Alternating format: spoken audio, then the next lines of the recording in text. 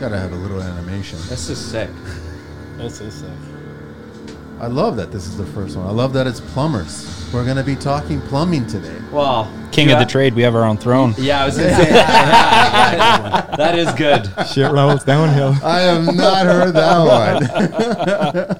All right, so now let's get this party started, man. Let's like do it. honestly. So thank you guys so much for being here. Thanks No, for having thank me. you. And off mic, I was actually talking about how relatively easy it was to coordinate having 5, because we've got a spectator as well, to a roundtable that we want to do. And I'm loving that it's plumbers first. I don't know why, but I'm particularly fond that it's been you guys first, right? So this is going to be an interesting show. I want to go through the table. So I want to go by from my left, from yourself, Aaron. You start. Introduce yourself, your business, any handles you want to share, and then vice versa. All you guys just share, and then we'll get right into the talking. Nice. Yeah, thanks for having me. I'm Aaron, owner of Expert Plumbing and Drains. We've been in business now, I think this is our 4th year, coming up on maybe our 5th year. We specialize in residential service, installs, light commercial work, backflow services. I've moved over to Canada here 10 years ago, and I've been loving the journey ever since, just out there doing the best that I can for the industry, you know. Nice. Awesome. How do I come off of that? Yeah, I know, right? Yeah, I know. God damn. He's We got a went, resume. we went counterclockwise. No, clockwise. We went clockwise. That's all we were doing. He's got a resume. My name's Adam Gordon. I've been in the plumbing industry for about 8 years now. It's going on 9. I run the plumbing department at our other group, Plumbing. We're a general contractor. I have Instagram, Gordon Plumbing. And that's about it. Nice. Rob? Yes, sir. So my name is Roberto Fraschini, and What's the middle name? I don't have a middle name. You're Actually. Italian and you don't have a middle I do name. not. What My brother happened has a there? middle name. I guess I don't know. I guess they thought Roberto Fraschini was probably good enough. 3 syllables is basically 3 middle names. Is that what it is? Okay. Well, I think I'm pretty happy with Roberto and Fraschini, so I think I'll do that. And I own and operate Galaxy Plumbing. We've been in business for about 9 years now, and we're going strong. I feel like we're at the beginning of our journey at this point here, because like I'm ready. You know, I've never felt so ready from now. And I don't know. We do service, new construction, and What's the Instagram handle? Have you guys share the Instagram handles? I shared mine. Yeah? yeah, at Rob's? Galaxy Plumbing. Galaxy Plumbing, right? Yeah. And Aaron? Expert Plumbing and Drains. Expert Plumbing and Drains, yeah. And now we got the older gentleman. Hey. Fine wine. Yes, basically. yeah, for sure. Yes. Well, Sam, welcome. yeah, thanks so much. Thanks for having me. So, the name's Sam. The handle is Sam the Plumber. Born and raised in Oakville, still in Oakville. I have a little small business, family business. I've been doing plumbing for a few decades, and we are just in our 15th year of our own business, or my business, and it's the website is samtheplumber.ca, and my Instagram handle is samtheplumber Oakville, and it's so cool because I'm from Oakville, and it was available, so I took it. Is there another Sam the Plumber Toronto? Sam the Plumber I Hamilton? think there's a few Sam the Plumbers around and stuff. So Are you if sure? We don't consider them. We don't Almost consider everything. They're not the real Sam the Plumber. We know who the real Sam the Plumber I is. got the the website. I was going to say, it's true. We know who the real Sam the Plumber is, and that's you, Sam. The myth, the legend, Sam the Yeah, Plumber. 100%. So let me do a quick shout out to Dahl. Obviously, Thomas is just watching us and making sure that I guess it's a goal all across the board, right? That's all it is. But no, Dahl Valves Limited. Thank you so much, Thomas. This is going to be exciting to do this. I guess my first question to you guys is, do we all know each other? I know that. Yep. Okay.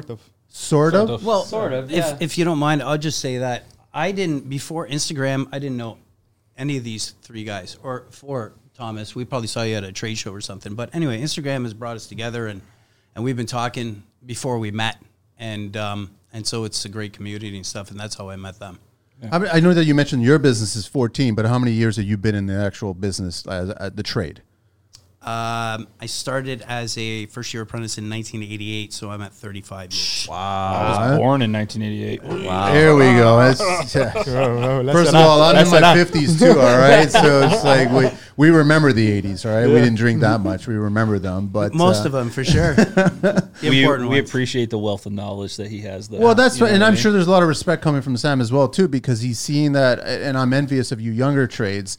You're picking up things a lot faster than we did when we picked it up at your age, right? Yeah. That's the difference. But you also have an advantage with technology, so to speak. But I mean, I would also say a slight disadvantage, maybe, because we are still talking construction here, right? So it's not everything could be done from your phone, or not everything could be done that way. You can find manuals, you can find resources, or you could probably reach out to a supplier a lot faster.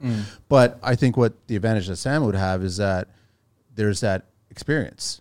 Yeah, I mean, I've only been in the trade for 8 years. When I was a first-year apprentice, I moved over, and I was already on social media with my last company that I was working with. Wow. So I actually got into the trade because I had a daughter, and I wanted to support my family, and I figured, why not get back into the trades? Because I did it when I was in high school.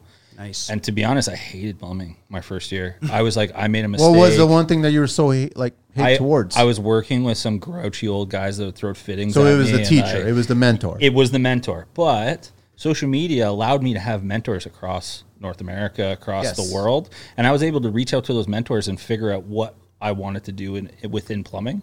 And that's what the platform's all about. And that's like, now that I'm a licensed guy, I would love to be able to be a mentor to younger apprentices that come up, and teaching them and showing them a passion for the trade that I have. Yeah, Right? and you all will. everyone here has a passion for a trade. For sure, know what and I you mean? will. Like, If you keep up that passion, you will be a mentor. Oh, for You sure. know, even if it's just one person down the road, but you will if you stay on that line, for yeah, sure. of course. Yeah. I do want to say that, I mean, the whole purpose of this roundtable, I mean, obviously roundtables in general have been a lot larger, and you'd have more people at one time, but the studio's only so big, and the table's so big, and we only have so many cameras and so many mics and everything like that. But the purpose of it was strictly about educating that the audience that listens to this, that construction is a community, it's not a competition. 100%. That's just how it is. You have to look at it that way. You cannot keep on looking at the industry as if, like you were mentioning off mic, your shop is literally a stone throw away from each other. Oh, yeah. But you guys are vying for the same work. Yeah. But you never look at each other as if you're competition. Opposition, not No. competition. Like, Yes. No, not at all.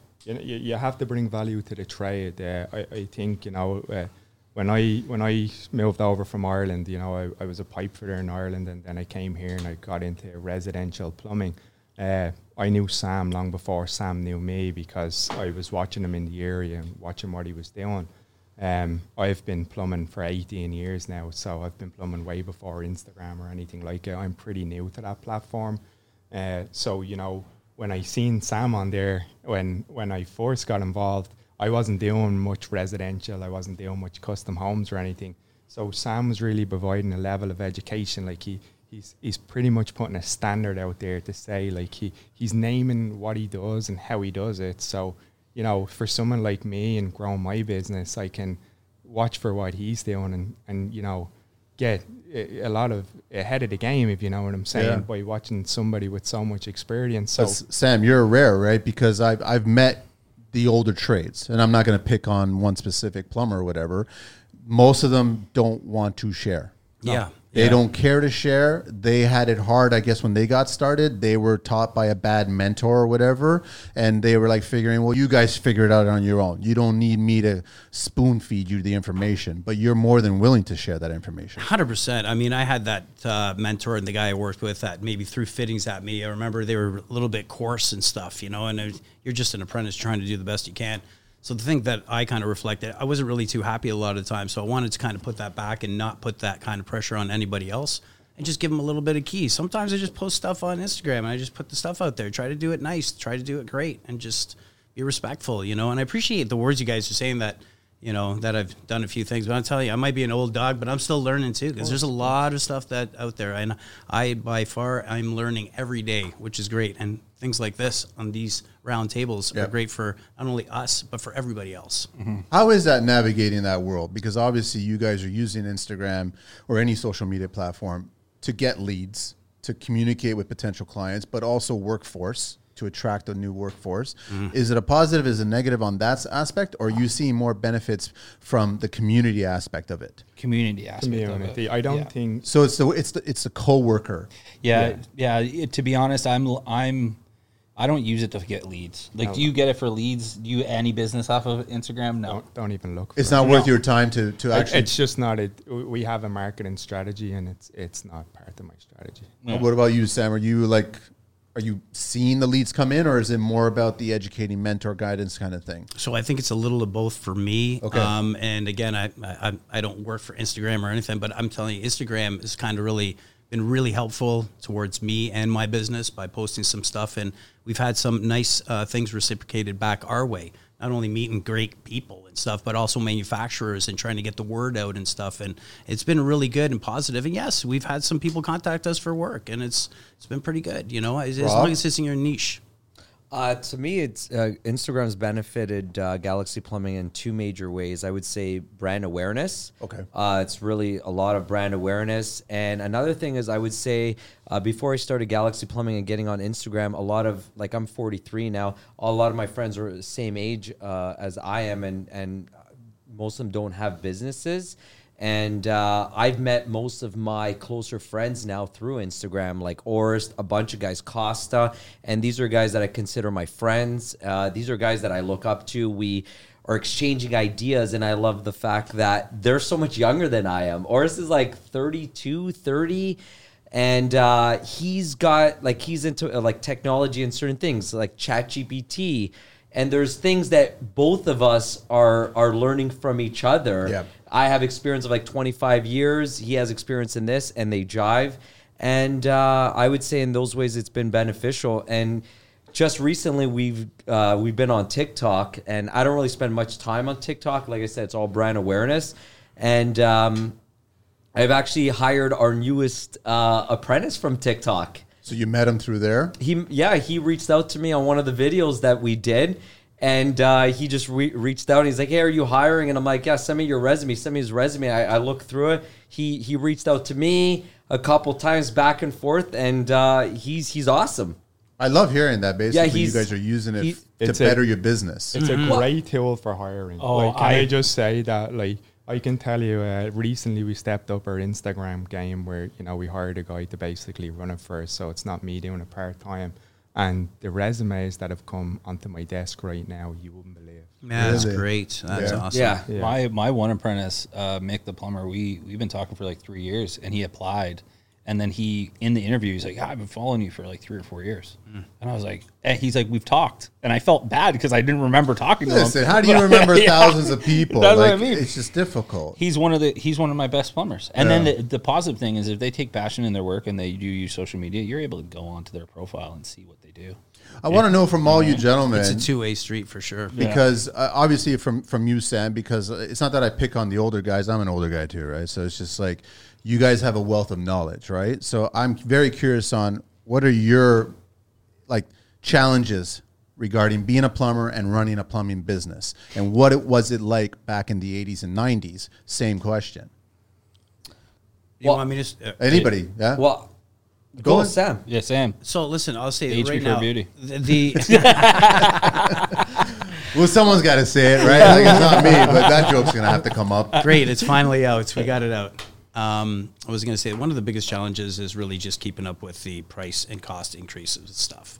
Dramatically in the last 2-3 years? 100%. So, you want to, let's just use round numbers. So if material's gone up like 30%, you want to add that on there. That 30% is not coming out of my pocket or the profit from the job. Nor should it. And nor should it. And so you try to do what you can to, raise your prices and try to do it. We're in 2023. Things are expensive. Things are a little more expensive than they were 5 years ago. So, it's still one of those times that pricing is a little bit of a challenge, but you try to just remind them that it's a little more expensive. And it's we're not a .org.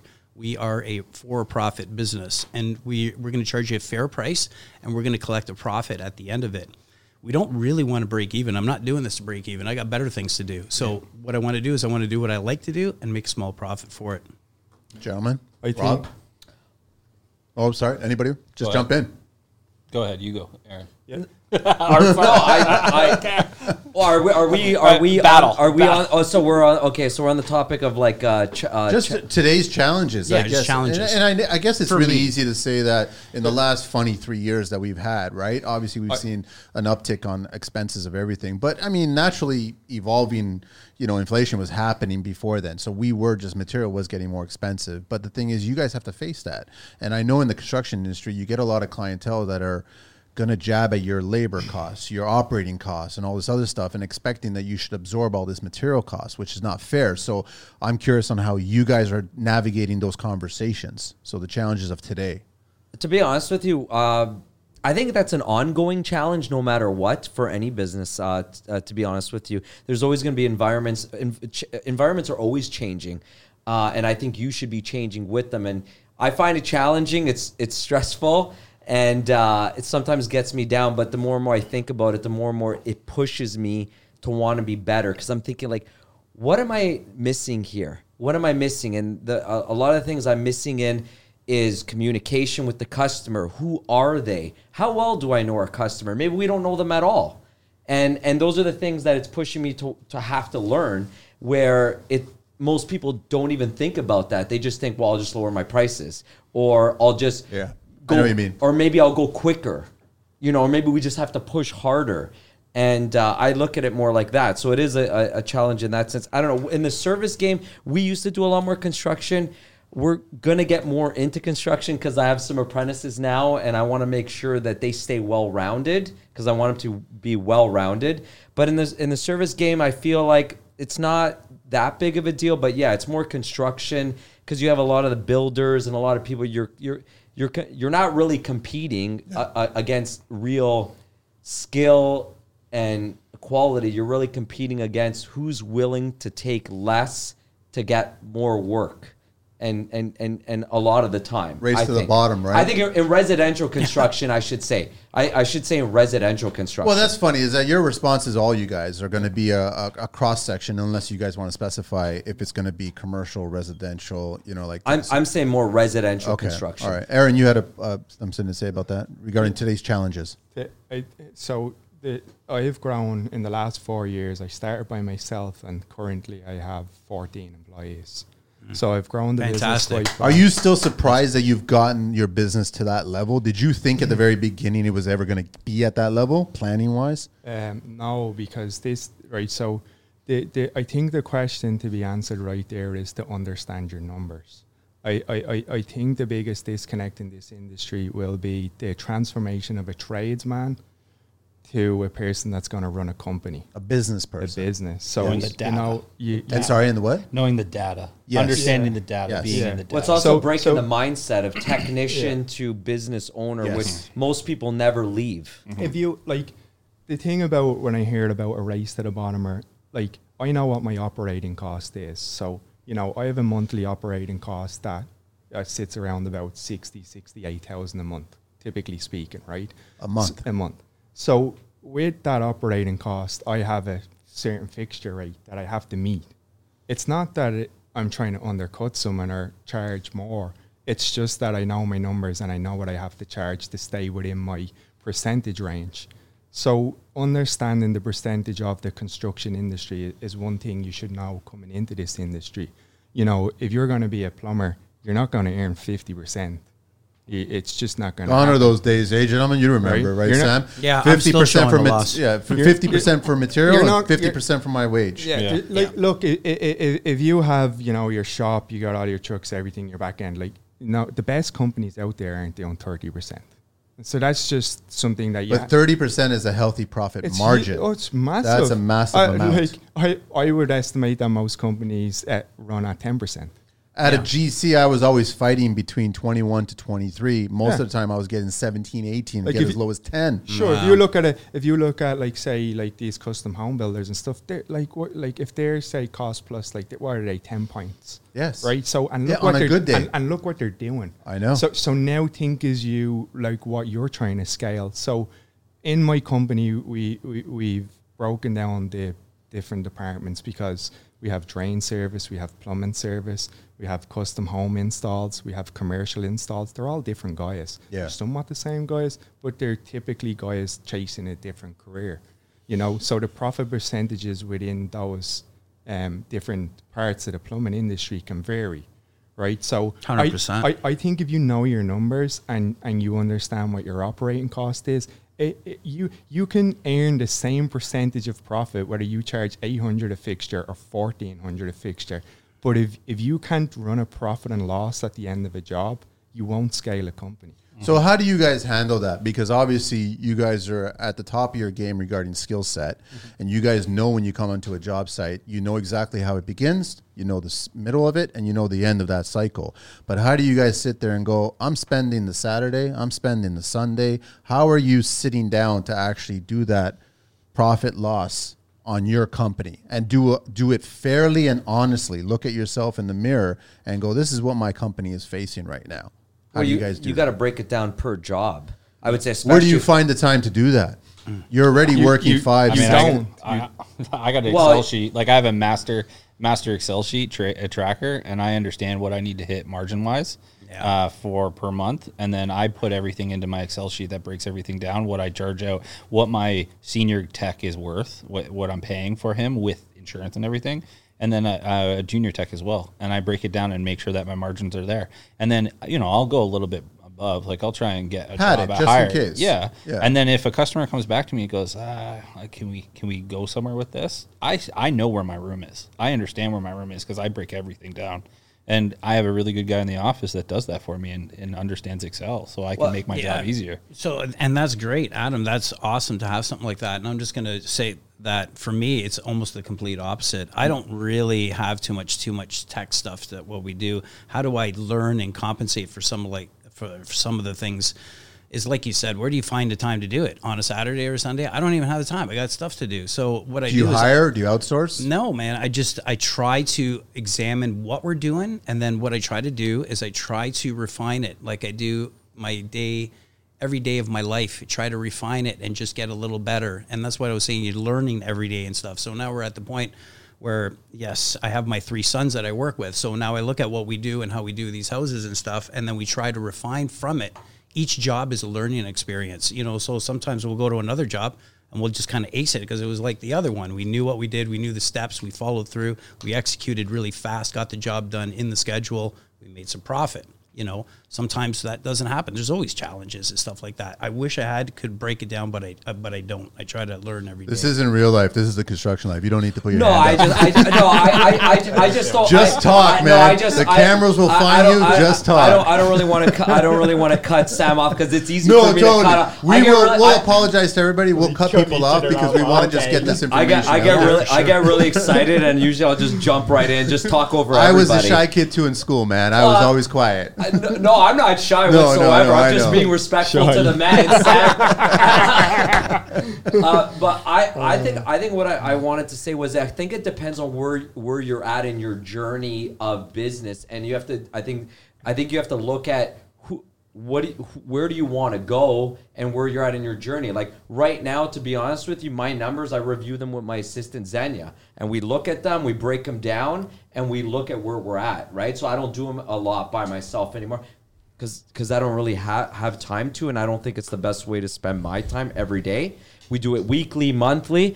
When I first started Galaxy and I was doing only custom homes, construction-based projects, if you're at that point in your journey and it's just you or you and somebody else, what I used to do is I had a folder for every job that I started. It was marked, labeled.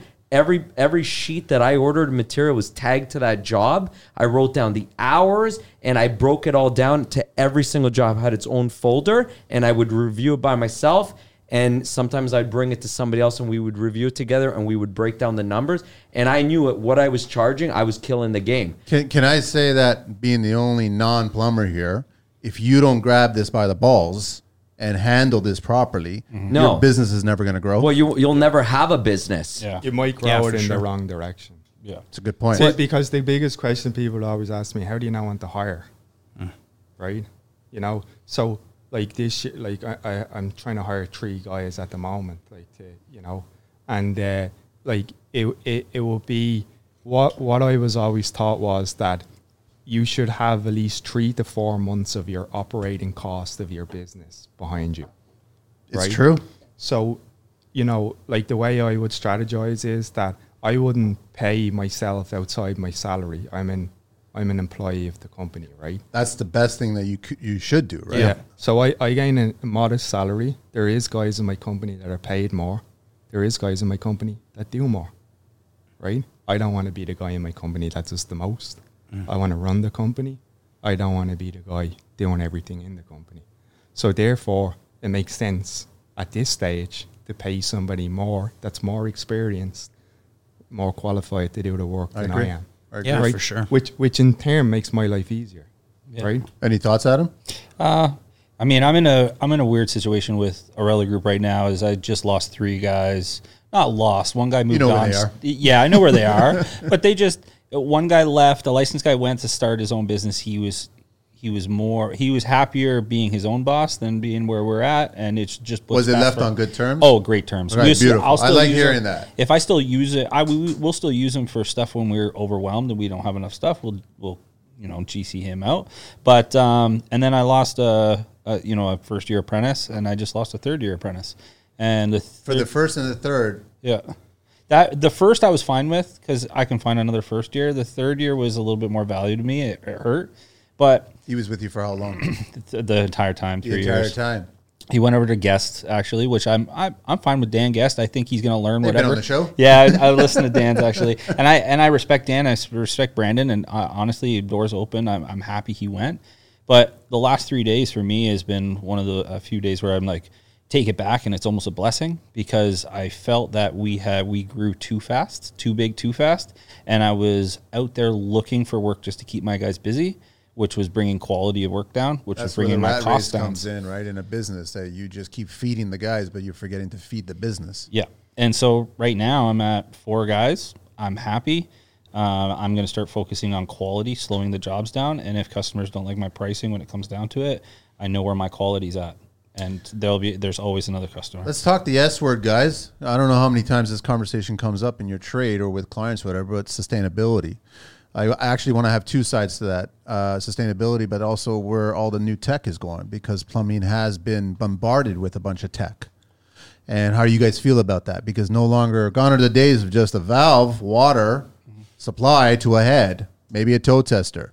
Now it's a valve that is computerized, that has all kinds of components and modules, and basically it's got 2 eyes on it, right? So how are we feeling about that whole tech side of the world and the sustainability side of the world? Because everybody, on Thomas's show, I joked about it. All the clients are asking for low flush toilets and low flow faucets and everything, but then give me 15,000 heads in the shower. And I want to control it from my phone while I'm in my car while I'm driving. Yeah, and those showers, we don't call them a shower, we call them a car wash when you want 6 heads inside of there. And they don't want to pay for it. I'm guilty of having. I got 11 myself, and I enjoy it. But Yeah.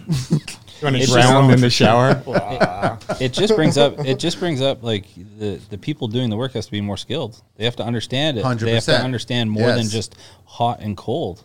Drain, like shit goes downhill. Yes. They need to know more than that. And what a lot of people don't understand, the joke that I hate is they're like, oh, shit rolls downhill. I'm like, you have no idea how deep plumbing is. like I go into a mechanical room and like I'm trained in industrial plumbing. Like I can rip a pump apart and replace a seal. But you put me in a custom home, like the stuff that Sam does, I'm lost. I don't do drainage. Aaron's got something. Yeah. Earlier on, we were saying about that book, Extreme Ownership. And, Yes. you know, again, I think if you're going to try and scale a company and grow a company, I was in that harder day where you're dragged through your apprentice and the guy says, watch out to do this. And he turns around and he does it. And he's like, see that? And I'm like, yeah, well, like, of course, like, all right. You know what I mean? Like, but that's the way it was. Like, you know, like it just was. They weren't forthcoming and showing you what was going on. But now, Instagram, all of these tools, you know, we got companies knocking on the door every day. Come to this training. Come to this training. Like, There's so much training now, right? Yeah, there is, and that's great. You know, But how's that service world attached to that? With Dahl, you receive a lifetime of reliability, not only in the product they make, but in the service they provide. From the design to manufacturing to technical support, with Dahl, you don't just get a great product, you get a team of expertise. Join the thousands of satisfied Dahl customers and experience the Dahl difference. As a GC, I can confidently say that Dahl means receiving a lifetime reliability. It's not just about the exceptional products they manufacture, but also the outstanding service they provide every step of the way. From the initial design phase to the meticulous manufacturing process, Dahl demonstrates their commitment to excellence. Everyone knows I respect care in construction. So check out Dahl at www.dahlvalve.com and check them out on social at DahlValve. Well, I'm sorry to come back. Yeah, sorry, go ahead. Aaron does training every other Friday with your guys, like lesson training. Yeah, like about a year and a half ago, we hired a previous teacher from Mohawk College who, he's a well-known guy. His name's Warren Hyatt. He's well respected in the industry. So he's been teaching, at my shop. So I run 2 classes. We run hydronics, because we're pushing into that industry, radiant heat, Yep. And also we do code compliancy for the guys. Typically, like what we would do with the code compliancy is that we want to guarantee any apprentice that comes to Expert Plumbing that we'll get them through their schooling first time. It's a pretty bold guarantee, but we haven't had a guy fail yet, so...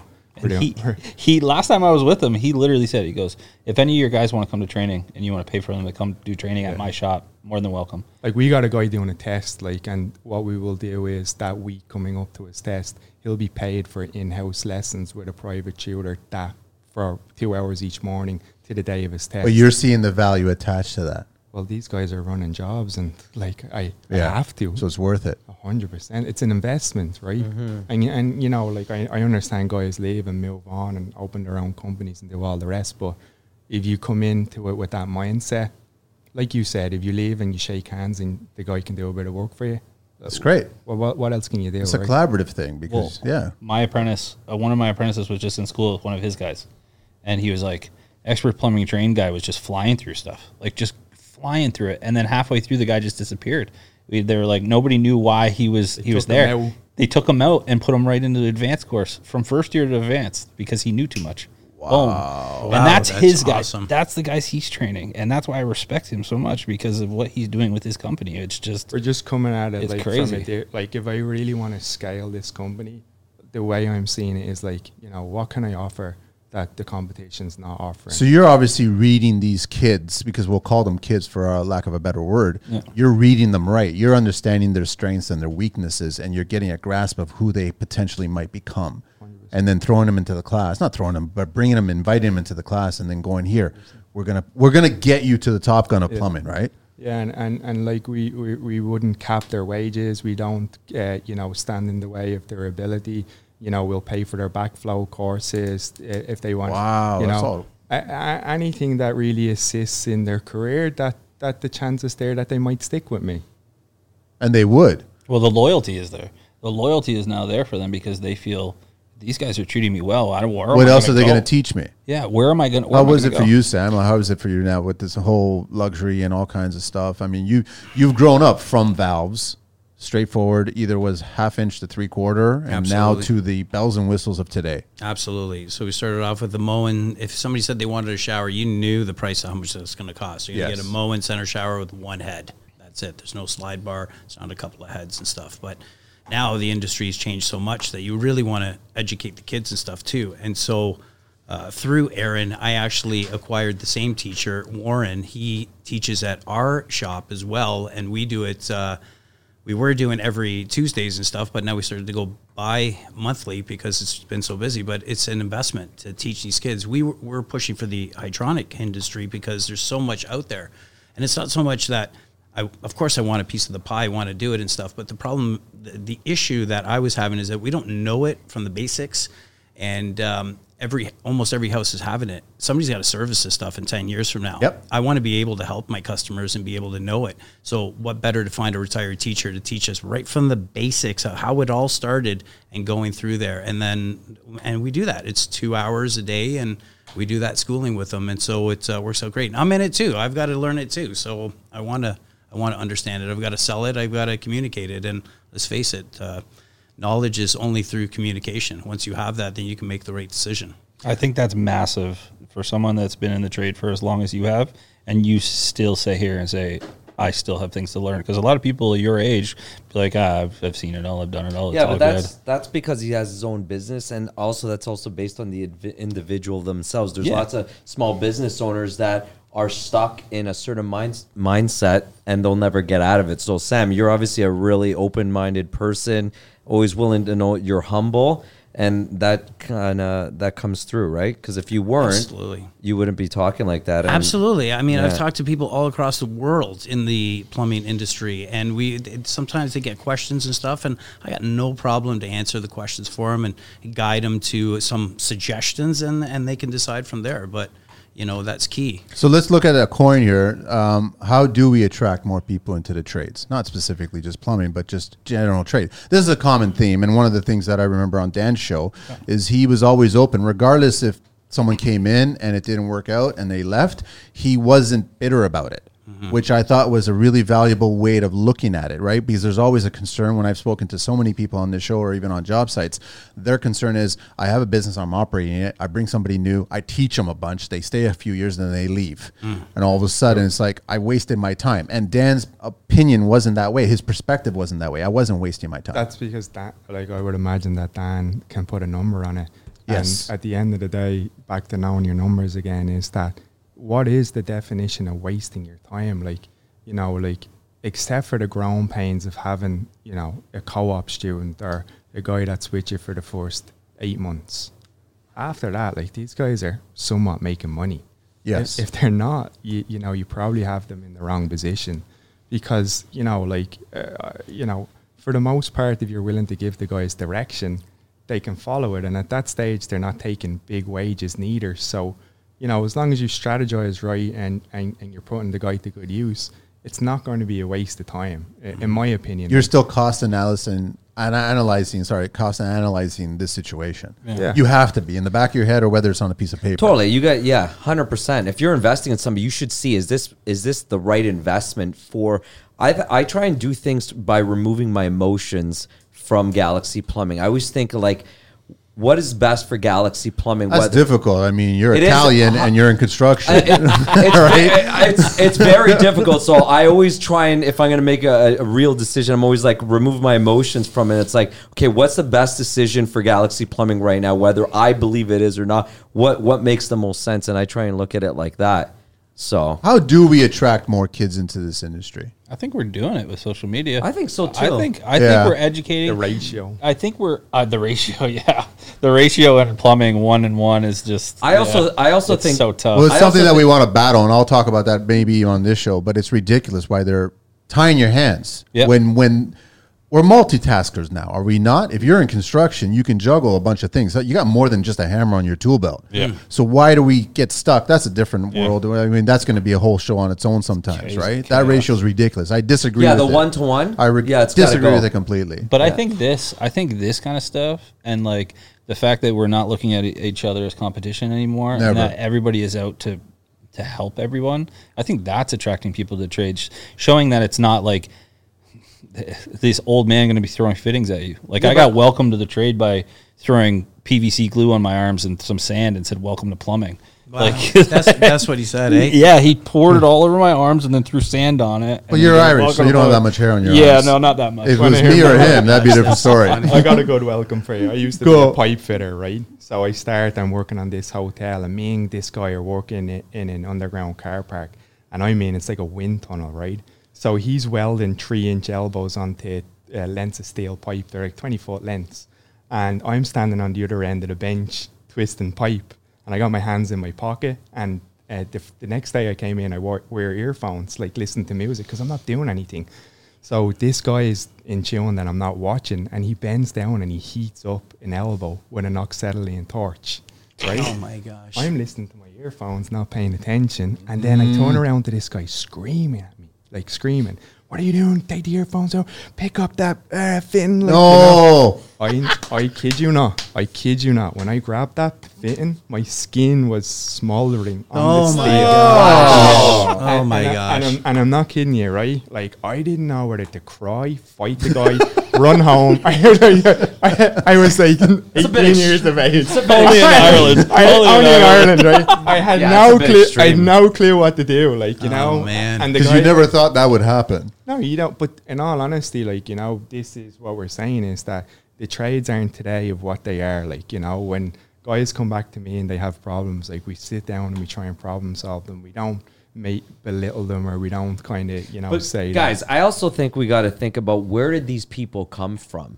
Like, we didn't grow up in a post-World War where, like, so we're starting to see modern day life, and you're getting to see how it's become easier in so many ways. We didn't grow up where our grandparents or our parents' grandparents came back from World War II, and they had a certain, like, they were stunned, and that's how they grew up with that. So everything became scarcity mindset, where now we're more educated, we've been around, things have evolved. You know what? I didn't think about that, because the guy that I didn't like working with, he came from communist Romania and had to sneak out of his country. Yeah, that's what I'm saying. And that's the guy I didn't get along with. But I've used that. Like, I've used all the things he said to me in the first company I worked for as ammunition to get to where I am now. Yeah, totally. Yeah. I think it depends on how you view it and what you want and what your goals are. Like, I was treated like absolute shit where I came from, because I was the guy who wanted to learn. And I was like, teach me this. And like, buddy, go pick up extension cords,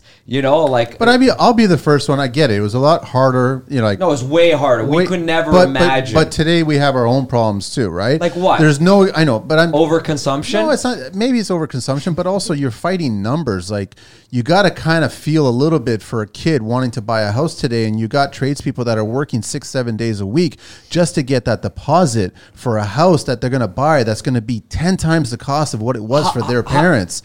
And so you're getting relationships falling apart. You're getting all kinds of other hardships. It's always Stress. It's always, it's always. So every generation. I'm not defending. No, I'm just saying every generation has their own problems, and you can have the worst thing going on in your life, and it's how you react to it. Attitude is what? Like, I think it's hustle. To be honest with you, every generation's had it, and I think like where I grew up with, people now sometimes, I don't know. I don't want to generalize, so I'm not going to generalize. I think when it comes to getting anything, you have to make sacrifices. Yes. And that's going to determine, you're making micro decisions every second. And it's like, do I take on a side job? Do I not buy that high performance car that I want? But go back to your beginning. Everybody talking about cost analysis, right? Yeah, cost analysis. You have to figure out, is it worth it? Is it going to make sense? So if you can keep your thought, Aaron, I just wanted to ask Sam, I wanted to go on the flip side, getting out of the industry. I'm always fascinated about the older trades wanting to get out of the industry, or how they're going to plan that, because bottom line is, everybody here at the table is entrepreneur. There is no pension for us from the government. Don't expect it. Doesn't matter who you are, where you came from. Yeah. So you better be building your own nest egg. So you better work hard, but hopefully you've saved. I don't want to interrupt you. Like, if you had a thought about that before we get into that, because I'm curious about trades getting out and what they're planning for retirement. Trying to make that plan too. I don't expect them to retire at all. I think when you retire, you die. I'll just keep working, just slow down a little bit. So there's different versions of retirement when it comes to construction. When I say, like you said, Sam, earlier, you could be a mentor and teach people. So you can come in and educate, and you could probably partner with a business that you've worked with or for and go, listen, I'll come in and I'll basically put everybody into shape. I'll get them. So you could still do it as a kind of an exit way out, but you're still making money. Don't throw on the orange apron and go there and just tell people to go down aisle 15, right? Yeah, I'm right. just saying, I mean, all the years of experience, you're going to carry it with you wherever you've got it. There's no reason you can carry it to the grave and leave it there. There's Right. every reason that you should be sharing it. 100%. And that's why when you were talking about something earlier, getting the word out and stuff like that, I've went to a couple of what's really good to get the word out is career fairs, or whatever they call them in high school. And I've gone to about 3 high schools to talk. I was the plumber, obviously, and you had, your police officer, an engineer, flight attendant, whatever, and a few of us. And the kids would walk around and do that 10-minute, listen to that little spiel. I'd bring some tools, let them try it out and stuff. And you see the kids when they would, just do some putting some pipes together, just crimping them. Obviously, we're not bringing copper and letting them solder with torches and stuff like that because I had to keep it safe. But and it's nice to let them see that. That's really important. ProPress. Yeah, ProPress. Let them ProPress. Listen, I love ProPress. I just don't love the invoice that's attached to ProPress. I do. Save on labor. Press your profit away is what we say. Yeah, ProPress is sick, man. So you guys are the younger gen, and all of a sudden, how are you guys, your exit plan? Like, how are you guys thinking about that nest egg at the end? I plan to build another business after this business, and I plan not to retire or have a different version of retirement. I don't plan on retirement in a sense of I want to get off the tools, and to be quite honest with you, I don't really want to be a plumber anymore. I don't want to be a plumber anymore. The one thing I like about getting back to Instagram quickly is one thing that gives me great satisfaction at this point where I'm at is not doing plumbing. I still like to challenge myself. That's why if you give me the most craziest job, it stresses me out. I love it because I'm like, how good am I really? Do you like the training part of plumbing? Yeah? Yeah, I just like pushing myself to learn to be better because I never wanted to just be a plumber. It's like, oh, you're a plumber. It's like I wanted to say I have a certification, I know plumbing, and I'm well-rounded. You put me in a mechanical room, I could figure it out. You're like, Rob, I need you to cut out and lay out a 3,000 square foot house with this. No problem, I'll do that. You get me in a material where there's steel, copper, this happening. I'm like, okay, I could figure it out. Problem solving. Yeah, problem solving. I think that's probably the most funnest part for me is problem solving. I mean, I've been in the trade like shorter than anyone here. I've been in it for 8 years. I feel like I just got licensed, and I'm already off the tools. Like I'm on the tools on stuff. Yeah, but I'm running a business, and you know what? I enjoy training. I enjoy being a mentor to kids. I enjoy seeing the passion that comes from them when they solve something and they're like, oh, I feel good. And I remember when I did that for the first time. A lot of kids are intimidated though, right? Well, the first year, the greenhorn I had, he was like, you know, smoking his vape and being on his phone in the car and stuff. And some of the guys, the veteran guys came up to me and they said like, listen, man, I don't want to teach this guy. He seems like he doesn't care. I had to pull him aside and be like, listen, you have to ask questions. You have to have a passion. Like, is this what you want to do for the rest of your life? You're 19. Like, if you don't, that's fine. But, like, I need to know if this is something that you're interested in. And then as soon as I said that to him, everything changed. Really? Yeah, he was like, you're right. Like, I need to think about my career. And that's what I like at this point, too, is that's why I like Instagram. That kind of pushes me to teach. I like teaching through Instagram. That's why I do a lot of stories and posts. And I feel like a lot of guys message me like, oh, that's cool. And that's what I really get at this point of plumbing. I really like getting into these intricate jobs that are really difficult, problem solving, and be like, hey, this is what I did. This is what we did here. This is what to look for. This is what you should be looking at. And I feel like whoever's watching that, they're learning. And those are the things that it's good to learn plumbing, like they're talking about roughing and learning how to do a back vent, a fixture. And that's great and all. But plumbing is so big that it's like problem solving is one of the big parts of plumbing that is so hard because you're faced with these emergencies or generally shit's happening. You're like, what do I do here? And it's like, do I hook this up like that? And it's high stress. To roughen a plumbing fixture, it's like, once I show you a fixture needs a back vent or how to do like you can get it. It's like pretty well a puzzle. But when you're like in a high stress situation and you're like water needs to be turned on, this is happening. That's normal. We do water main breaks. We'll show up to a complex, shut like 600 houses down.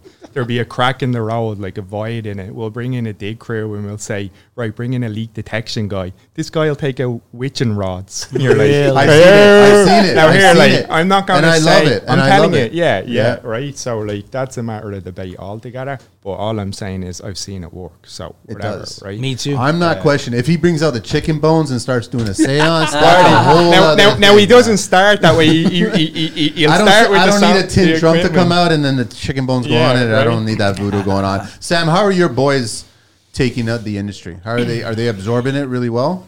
Well, the best thing I can say is I'm very lucky. The boys are taking it on really well, and we're doing well of what we need to be doing. And you know, that whole thing about the apple doesn't fall far from the tree, it's kind of true, but they're their own, everybody's their own kind of thing. And so how they're grasping it is really good. I'm actually learning from them newer tools. My oldest Tyler is just the man. You know, he's pulled out, you know, I use these crappy pliers for like 30, 20 but they work. Years of it. They work, and I still use it. But now we've gone to blue handles go to red handles. Yeah.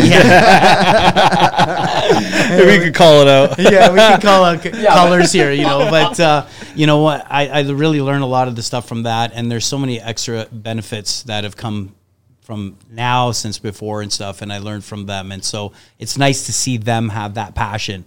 All you can do is tell them to do it imperfect, you know. Do it as best you can and learn from it, and then you watch. Time will tell. You know, practice makes perfect. All that stuff that sounds cliche is really true. Am I fair to say everybody's red here?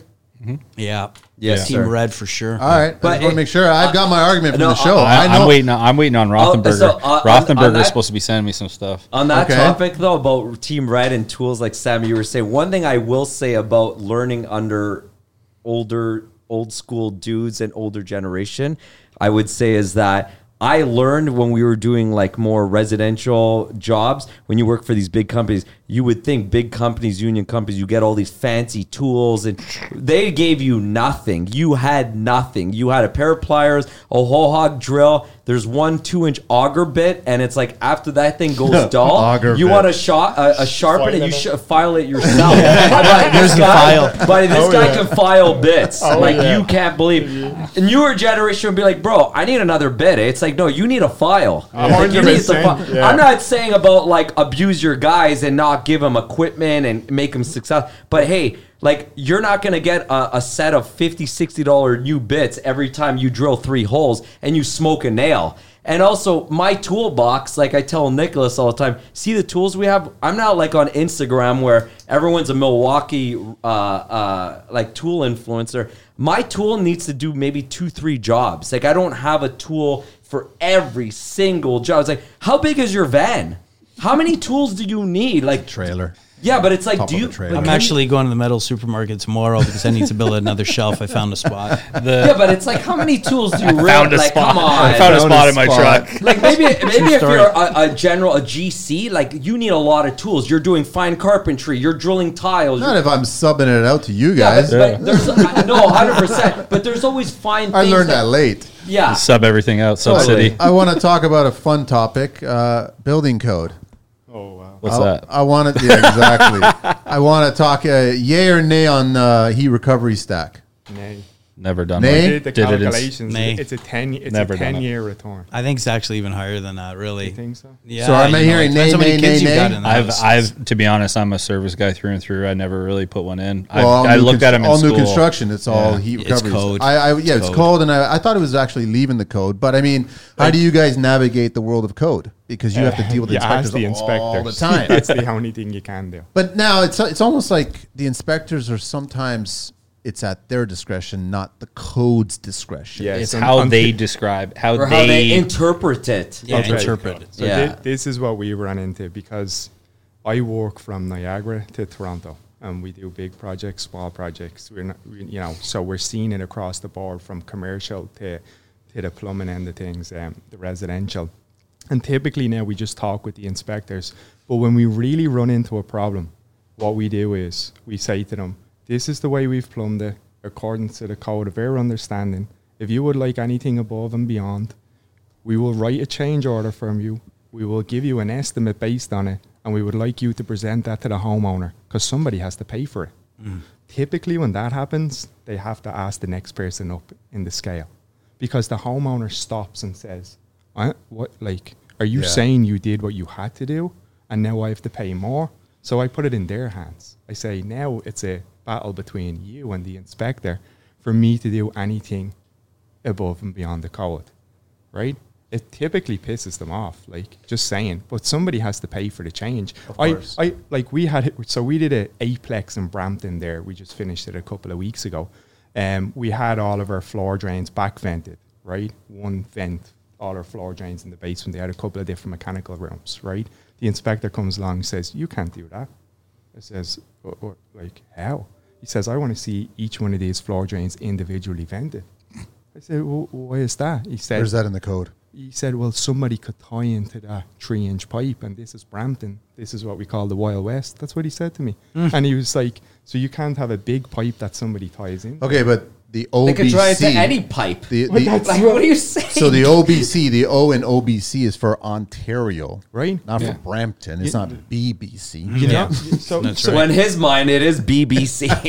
so we write up That's an a estimate. channel from where you're from. You know what I mean? Yeah, right. we write the estimate, we bring it back, we present it to the homeowner, and obviously they don't like it. And he comes back with a supervisor, and the conclusion was that we had to paint the pipe orange.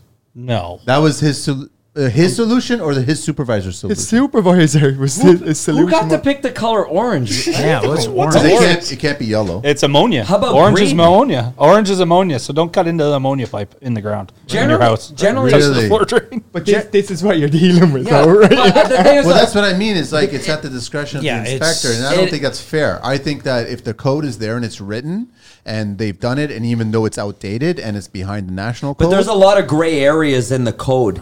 There's certain gray areas. I guess I'm just saying there's certain gray areas, and some inspectors, a lot of inspectors are not that educated. They haven't been plumbers for. I'm 20 not knocking inspectors, No, but you write a test and you're an inspector. Yeah. Well, okay. In theory, Are you going to tell me what Yeah. to do? You're an inspector. You looked at the code book for 3 months, and then you're or telling you me what to studied do? it. Yeah. You studied the code book, and Sorry, Yeah. Aaron's got. Oh, sorry, I was just No. thinking in my head.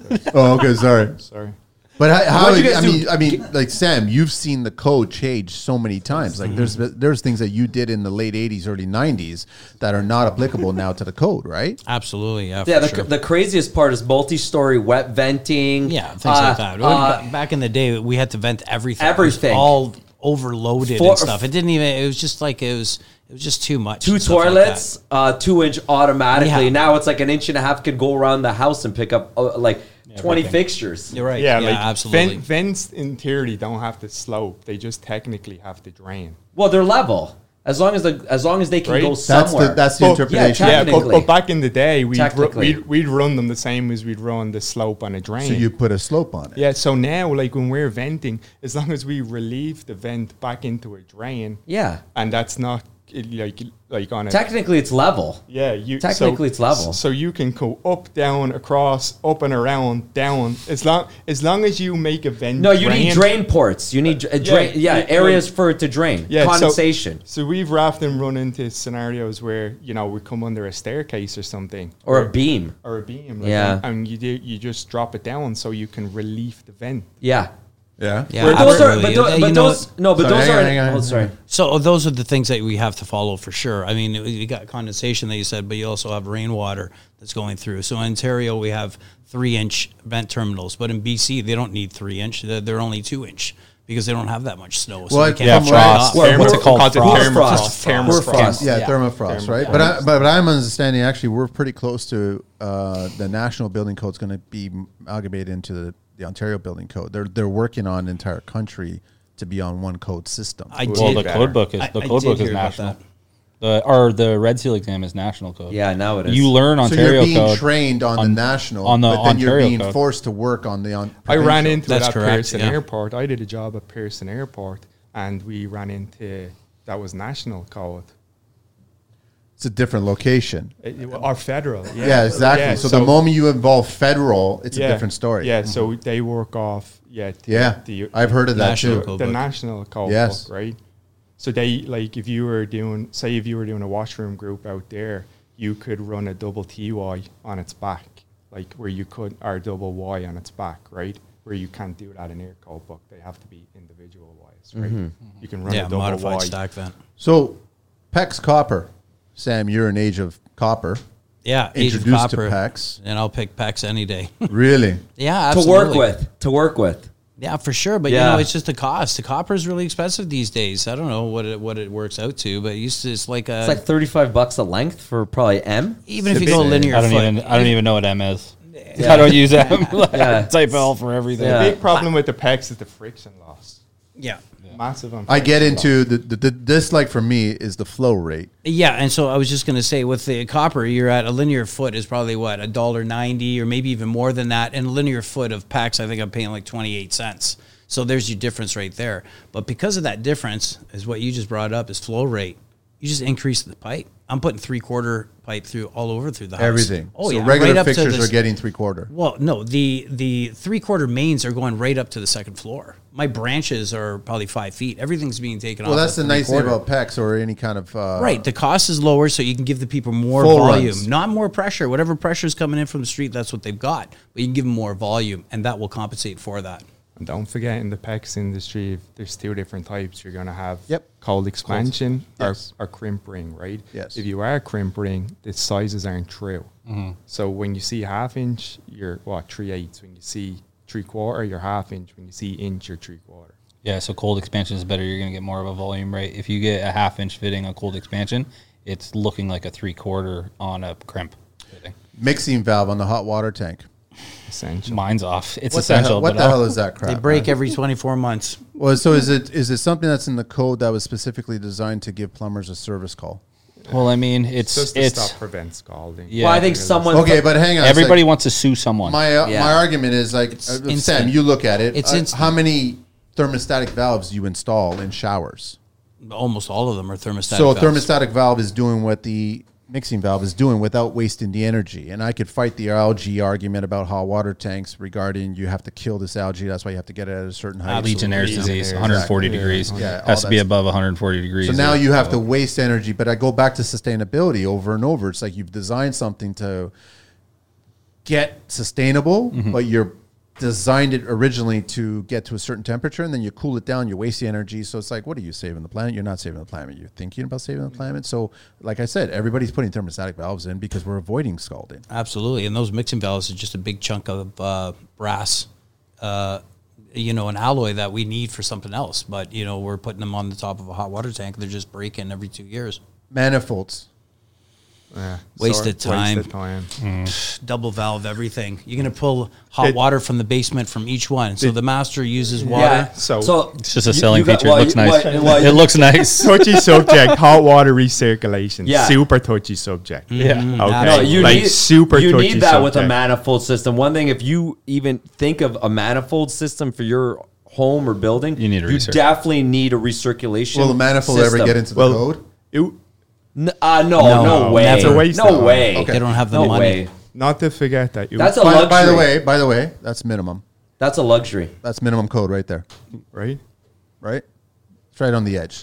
Why would you put right on the edge, right? What sets Dell apart is a dedicated team of experts who are always ready to offer their technical support. Whether you have questions about installation, troubleshooting, or product specifications, Dahl's knowledgeable professionals are there to assist you. Their expertise ensures that you have the necessary resources and guidance to successfully complete your products. Check out Dahl at www.dahlvalve.com and on social at dahlvalve. Just Cost, saying, just for it's cost. cost, because the reality is that if we actually built to better standards and we actually cared about certain things for homeowners, the construction cost would be like through the roof, right? Through the roof. That's why the R value is so low. I mean, Yes. the builders do not want any more. The building association, I think, is what they It are. is the builders They don't want to add all this other stuff and have the cost of the home so great that they have to put more into it. They want to keep it low, inexpensive. With false statistics. Low and slow. I'll just say that. That's why AI False is going to start statistics? building. Yeah, well, working with the air conditioning system and the Builders Home Association are, pretty linked together there. And, like to be thinking that new builds now in North America aren't considered to have in-floor warming in the basement slab, if you consider that as a factor of heat loss, it's probably the biggest heat loss factor of the home. So, It's interesting. A lot of those associations, they spell construction CORUPTION. right? Can you write it So, out for me? I'm a plumber. I'll type it out. I'll put it in big bold letters and neon lights, right? So Yeah, it's really I'm kind of touchy hoping I subject. spelled it right. I want to, yeah. It's a I think touchy subject for sure. But and then there's a lot of muddy waters at that point, right? And you guys are just trying to provide a service. You actually want to do a good job and provide a service, but Well- you're being conflicted by the code, by associations, about products and all kinds of stuff. So you guys are going in. It's gone nowadays about you just coming in and we're going to vent here, we're going to drain here, we're going to install here. There's a bunch of stuff that you guys are Yeah, there's a bunch of stuff. So the building association is going to sell you a car. Not everybody's going to buy a luxury car. So they're going to sell you a car that's going to get you to A and B. And then what we can do is we can offer the homeowner just some extra bells and whistles if they want power windows or a sunroof and stuff. We can, recirc pumps and things like that. We can upgrade that, more insulation, have a bigger R value. So they're going to have a basic home, and that's what they're going to get. That's what they can afford. And then some of the people want some extra bells and whistles because they know. One thing, you brought up PEX. How do you guys feel about PEX coming out the wall, or do you stub out copper? Well, it I depends. hate Are you it. saying I hate it. exposed with UV? Me personally, I hate PEX out the wall. it looks like a limp penis. Yeah. That's just me. I don't think it I- looks strong. I honestly think it depends on the I think it depends on the finished product. Are you going to have like upscale valves, compression style valves? Yeah. I guess it's always a good practice to have copper What coming are out your of the thoughts, wall. Sam? Yeah, so I was going to say when it looks like a limp penis is because you're using coil piping. That's Yeah. not all coiled. That's I what it haven't is. used- I only use straight sticks. Yeah. And it's been Oh, 10 years. okay, I got it. I will not buy a coil. So They're Viagra. Yeah, nice and straight. And you use cold expansion too. I which do. is I great, use them. yeah. I use them both. But what I was going to say is that it's really important to have that opportunity to have all these features. To have what you need and stuff. That they're very important to have those. Well, that's the beauty of the industry, and that's not just cater to yours, but the whole construction industry is that you've got a lot of products that are coming out Sure. that are great, but also there's a lot of products that are not so great that have great marketing. Yeah. Right. I Absolutely. mean, I think I can that's- think of a valve company that's not so great. Not dull, but Not dull. but there's a valve company that did really good at So marketing a go little ahead, while ago. Adam, say it. It's just all. I'll be honest. Brasscraft, really, like Brasscraft, they killed it with their marketing. They really did. But everything's plastic. It's not a valuable valve. It's not like it's not a good valve. I don't like Brasscraft valves. Do you like Brasscraft valves? Well, they have the metal Yeah. too, right? I So they feel have the low end guilty and the now. high end. do architects my go-to, to be honest. do architects or do designers? No comment. No comment. Okay, so the I don't people, like 'em. the people that are calling the shots, are they specking? No. Do they get in the world of specking any plumbing except for luxury Well, finishes? yeah, right? luxury finishes. Well, if you're working with a designer, if you are working with a designer They'll with a be design specific. package, they're more specific. But Right, absolutely. And again, it's part of that building association. The Brasscraft is going to make those plastic valves that are probably $1 to make. I don't know. I shouldn't even put. yeah, a but are price we on it. I don't talking know. copper or PEX? What are we talking? We're 'Cause not talking You're not either. gonna. We're not talking. We're not just talking. So, Oh, hang on so a they sec, made Sam, the sorry. so they Yes, made valves. the PEX, the plastic ball valve. So the building association said I think now you got every valves product everywhere. fails But with Brasscraft calcium. also Like, give me a makes break. the Hang metal on, one. Rob. Hang on. Sorry. And so they also make the metal valves. So a lot of times when we replace these Brasscrafts, I'm not putting the plastic in. I carry the metal ones on me and I put But them you're in there. pricing for the metal. Right. So you're going to price for the metal and you're going to try to give the customer the best that you want. So to who's do for it. using the plastic? So the big are we subdivisions, talking you know, about? we're going Well, to. then there's You're talking mainline. about the nut, like The the nut. What are you Yeah. talking plastic about? or the nut is metal, right? Well, Plastic? the actual shaft. You're talking about the valve stem. the valve The stem stem, is yeah. plastic. Yeah, but that's not in every brand. That's not in every Brasscraft. Maybe in the PEX Brasscraft. But there's That's what even Sam's there- saying. There's two different. yeah, there's types. different Very kinds. There's different even valves. mainline. There's Yeah. even mainline that does crimp.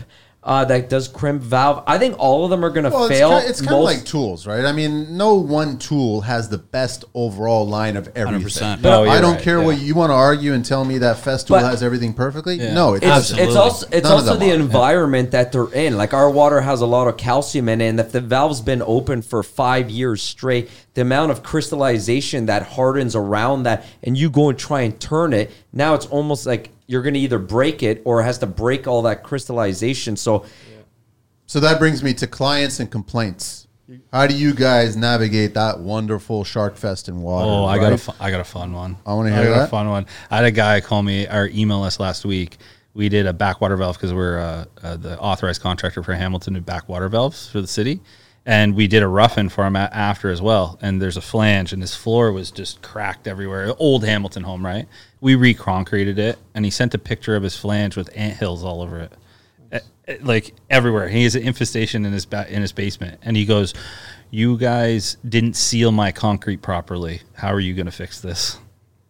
I was like, I had to call him today, and he I'm didn't not an ant answer. wrangler. Like, what do I say to him? What do I say to him? Like, I didn't know. I left him a message, said we can talk about this. But what do I say to him without That's making last him feel? trade pointing finger at syndrome. Like what do I say? I say you have an ant problem. Like I'm not sealing your concrete. Sealing your concrete. What do you There's mean? no such thing as sealing concrete, especially if you're doing a repair. Well, there is. You Spot- can epoxy the concrete, how but do you're you not guys- like. how But do not you for a spot give 'em a repair. repair? Yeah, not for a Hang on. spot So I'm repair. sure that you guys have had your fair share of client complaints on Yeah. different levels, right? Yeah. Oh, big time. Like we actually have a 5-star Google rating, like, and I know the lads here do too.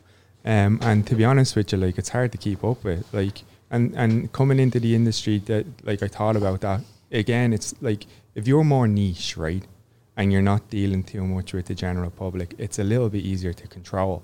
But if you're going to go into the service industry, you better realize that you're stepping into an industry of customer care and customer service, right? We have Very good points. We have a CRM, like, so, like, customer relations management or whatever it is, and like it's a software that basically keeps up with everything, right? All our clients are in there, all their information in there. You can put birthdays in there, and we can send out birthday cards like from this stuff. That's house call, right? Yeah, that's how it's called. Per hour on. Like now, we update our pricing. Like our suppliers hit a price change. Like Dahl changed their valve prices. My system updates same day. So like even the stock that we Really? keep, yeah, That's impressive. Once we get a notification from any of our suppliers, typically they say, Aaron, watch, we're going to change. Like stainless is going to go up by say 10 points in this date, and then they will send out a letter saying it has, or an email saying it has.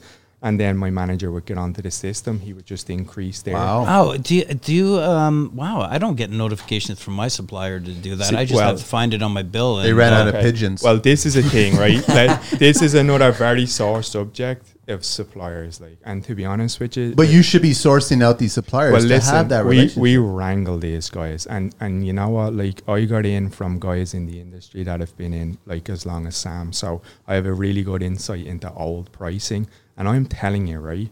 I had one of my suppliers that I won't name. I can guarantee I could sell you guys pipe and make profit for what these guys are calling themselves wholesalers. Ain't Right. that something, eh? That brings up another point that I didn't even put on the 10,000 pages of talking points here. Was like A joke, like how it's gone? Like Sam, is it gone that a contractor, tradesperson doesn't get exclusive pricing anymore? Yeah. Is that dead and It buried is now? 100%. It is. You know how we ran into a head-on? Sorry to hog the mic. No, go ahead, man. we like this is when it became very obvious to me. I ran into a guy in a job one day, and he says, "Aaron, I want to supply my own material." We don't do that, buddy. Like, there's no point in that. He was like, "All right, at the very least, will you do the job and buy the material off me?" All right, that's reasonable. Yeah. I'll buy your material off you, but I'm buying it off you for the rate that I buy it for. The guy says, well, do me a fair deal. Like, okay. I present him the deal on it. And the guy says to me, okay, that's fairly reasonable. It's not far off what I paid for it.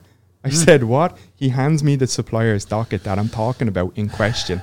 I have a company of 8 guys out there running around. Wow. This guy walked in with no account and got the No price. way. No, I'm telling you guys, like, oh, so you know where I was missing out on was I couldn't compete on commercial jobs because the System 15 piping that this suppliers in particular was selling that is at 4 times my current price right now. Wow, ain't that crazy, eh? And But- it can happen overnight. But you know what? That leads to like you staying involved with your suppliers and keeping them accountable. I know, but so it's no longer about swinging the wrench, right? It's no, 100%. And you guys are already working 6 days a week, so now you got this is another piece to the whole business. I think it depends on what kind of work you're doing. If you're doing more construction, mainly like these guys are doing, when you're doing service, $1 here, 50 cents here, 75 cents. Generally, the customer's paying for that because most of it's the customer's paying for everything. Are you overwhelmed, Sam, by how much more is involved in running the business and actually operating the skill?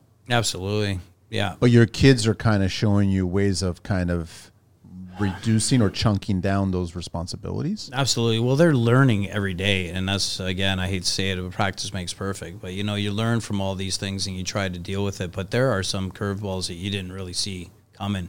But you got to stay on your toes. It's great to get a notification. I mean, getting a notification saying, "Hey, your price is going up," and changing your numbers that same time is really key. I get that on ePrizer though.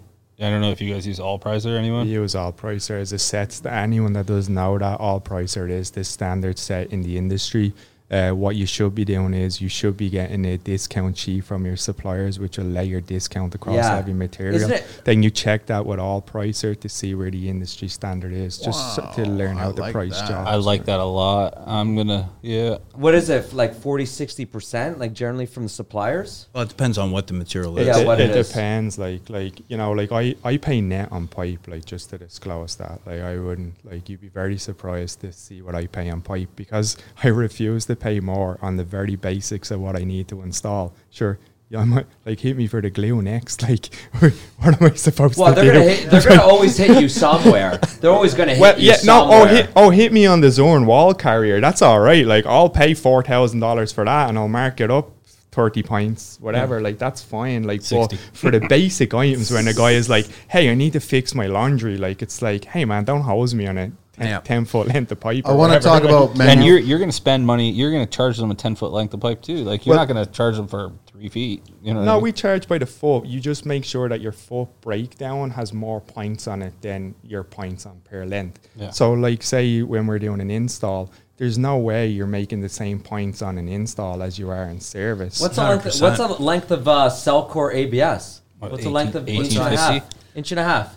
I don't know, $18.50. I don't know, $21. Yeah. So how do you guys feel that manufacturers, how are they contributing to the industry? Are they becoming really good? Doll is really good. No, it's not. we know that, but I mean, obviously, I still get the sense that the majority of the industry, when it comes to innovation and looking at the future of construction, isn't moving as fast as you guys. Somebody's setting the standard by us going so fast, and they've got to keep up. And I've noticed that some manufacturers are, and I'll say Team Red, Milwaukee, they've come out with so much stuff. Like, they've come out with tools that you didn't even think you needed a tool for. Like a because they paid attention to the trade, right? Like a drain machine? I could probably name 100 different tools that you thought that you wouldn't be using 20 years ago from now. But there's some manufacturers out there, and I'm going to say Milwaukee, Rigid, they're advancing all their stuff to make our lives easier, because they're noticing that we're going faster and we want more profit and we want to do this. We want to do it. Not only we want to do it great, we want to do it excellent, because it's all based on referrals. You want to just leave the customer super happy, because that's the way you want to feel. You want to be happy at the end of the job. You don't want somebody coming to your house and you're like, fuck, I shouldn't have hired that guy. You know, are you on ProPress? Are you guys everybody on ProPress? Yeah, I'm new. Aaron, to you're not? No? Look, I saw ProPress for gas and I was in awe. Yeah, I swear I saw angels. So ProPress for gas, you're going to save time, right? Yes. Because you're not going to be threading. You're not going to get full of oil. I agree with all that. But, like, not for plumbing. You're coming off the top of a hot water tank and you're ProPressing. Yeah, it's true. Don't know, like, I agree with you. I agree with you 100%, Aaron. It looks good. You know what? I piped in. To be honest, we want to teach our guys to actually be a craftsman, not crimp copper. Like, there's a time and a place for press. Like, there really is. We're coming in at night time. We're pressing. Yes. We're doing a riser shutdown. We're pressing. 100%. You're doing commercial, big main shutdown. You're doing press. That brings up a good point with apprentices, right? So it's like, are you guys still teaching the apprentices good old school? That's what I'm saying. Soldering. Yeah, you have to. Brazing, welding. What happens? You teach your apprentice to go fast and press everything, and then the poor kid or the guy's in a unfortunate situation. Water keeps coming, and then the guy's got to solder. I didn't know that. I thought you can only pro press if you're a fifth year and up. Anything less than that, you're going to be soldering and doing it right. I'm going to teach the guys ProPress. I'm going to teach you guys how to solder. Yeah, like, you have to understand ProPress. Like, I went to a boiler room, or I did a boiler with Black & Mac when I was an apprentice, and the pipe rotted out faster than the ProPress fittings. The ProPress fittings are actually casted full fittings. They're fully thick. What size was the pipe? At 3/4, 1 inch. It was a small boiler at Colonial Cookies in Kitchener, and the piping was Type L, and the piping rotted out, and the fitting was fine. It fell right off. And that's fine. I love ProPress. Like, dude, we just used Mega Press last week. We Mega Pressed from 1.5 inch steel and transitioned to Uponor. Yeah. But I agree with all you guys that anybody coming into the business, and this is still, I would say, 10 years, 20 years into the future, you still better learn how to do solder. 100%. Can I just say about known numbers again? Yes. Right. So think about this, right? How much is a ProPress tool? $2,500, $3,000. Yeah. Right. You're doing 10 points. What are you doing? A $30,000 job to buy that tool? No, that tool is essential though, Aaron. It's essential. If you're a plumbing contractor, you need a ProPress tool. Well, So, in my opinion, You don't have one, do you? There you go. No, my guys, some of my guys have them, but this is the thing. Like, I never run into a scenario where I feel that I'm a pipe fitter by trade. Like, I don't need a ProPress tool. Just saying, like, you need it if you're a contractor. What happens is that we go and we see, oh, there's a tricky spot right there. Call the suppliers. Yo, send over the tool. Thanks. $50, like, yeah, cool. no thanks. Add it on to yeah, the bill. for sure it makes sense. You're never going to get away from copper. Like, let's face it, PEX, crimp, or cold compression, it's malleable. It moves around. We still put copper into our shower valves. I build like the little crossed valve, mount it, put the clips on it. Then you can put your flexible pipe to it. You can hook up to it and stuff. So you're still going to use copper. You're still going to solder and stuff. And I think press is the best, like one of my favorite tools on the market. it's good ProPress. if you don't want to have to carry the whole acetylene torch in because you got 2 hose bibs to do in the basement. Or just go get 2 490s and do it in 20 minutes. My guys, I gave them the option. I said, we'll finance the tool, but it's going to come off your paycheck. If you want it on your truck, That's a you good pay. way. I'll pay for it up front, but you tell me $100 off your paycheck every time for 5 years. I don't care however long it takes you to pay. But if you want it, it's going to make your job easier. Go ahead, use it. I have one guy. He's an older guy. He's 40-something years old, and he refuses to have it. He's like, I'm just not a fan of it. I'm a solder, and I'm like, power to you, man. I That's mean, it. some of the old school guys know how to solder. They're the Usain Bolt of soldering. You know, like, they're just Soldering amazing, your eyes, right? I like soldering bigger pipe. I don't have the mega price. I like 2-inch and mud. I like soldering bigger I love pipe. soldering big pipe. That's I want to ask you guys, how can manufacturers collaborate with you guys? Just ask us. Outside of social media influencing fame whore. That whole world. Oh, God. Everyone know how I feel Oh, about it? my God. Everyone know how I So- feel about it? oh my god, that's So all how can- Instagram with how- tools. I know, but how God. can manufacturers collaborate with you guys? So Sam, you're saying just ask us. Just ask us. If you're coming out with something new, man, just ask us. We do it all the time. So some actually do, and they talk to us, and they bring out some stuff. You know, we've had some other companies that I don't want to talk about right now, but they've come on site and they said, here, we're coming out with this product. Tell me what you think, or you try it out. You know, that's working with the plumber. And then we say, yeah, this one's a little runny. This one's a little thick. You know, this is pretty good. Those are the companies that want to learn from the pros. It's like if you're going to get a renovation done, you're going to call a pro in. You're going to ask him and I pick his definitely brain. think Milwaukee's actually doing that. And that's why I agree with you that Milwaukee's coming out with so many toys So and many adapters. tools. It's like they're almost building a plumber. I'm nervous that a red plumber is going to show up on site now and all of a sudden start doing the work for you guys. I can't wait to buy a bandsaw. I don't have a bandsaw yet. I was telling Nicholas we don't own one yet because I'm like, unless you're doing more commercial industrial work, I don't really think you need a bandsaw. But Cast iron, though. yeah, that's what I'm saying. Cast iron, rod, stuff like that. But They have a rod cutter. The rod cutter. The rod cutters is premium. Like, honestly. That's a perfect tool, a rod cutter. 20 years ago, do you think somebody's going to cut rebar for you? yeah, sawzall or no the hacksaw. How many times I smashed There's nothing my better. It's the only way you knuckle? can do it. My boss used to make me Is grab there the whole enough bundle. product training going on, guys? That's the key. Manufacturers need to have Manufacturer product training and education. Navien But are does a you really guys good job going of to it. make the time for that? Because I keep going back to time. And I know, Aaron, you're big on numbers, which is hugely valuable in a business to become successful. But now more product training takes you out of the game, which means that you have to have a go-to person on site that's going to be handling things and taking care of things. But you guys, you need to send them. It's not that you need to see you. 100%. Yeah, It's- like we recently just have you guys. So like what we're experiencing now is in Hamilton, Radon, right? Oh, yeah, Mr. Radon. Radon, right? So today actually we Is signed- it really like high? It's such a massive topic. It's like you either you are or Listen, you're I've not. had, I've had a we're client installers now. I know, but I've had a client who made me go through the whole EMF world, man. And I still, like, the Ghostbuster guy showed up and he had a Geiger counter and all this other. Oh, yeah. He had black socks Oh, and yeah. sandals and shorts and don't ever bring up Tesla with him. And I was like going, okay, all right, gosh. fine. So I didn't believe it, but is We're radon- doing a massive mitigation right now in London. I start the project on Monday. We're doing a project out there in a factory. I think it's about 10,000 square feet, and we're putting in 30 fans, like 30 fans, Yeah. 36-inch fans, like. Is that What? yeah for Wow, for, 36. for mitigation, like Yeah.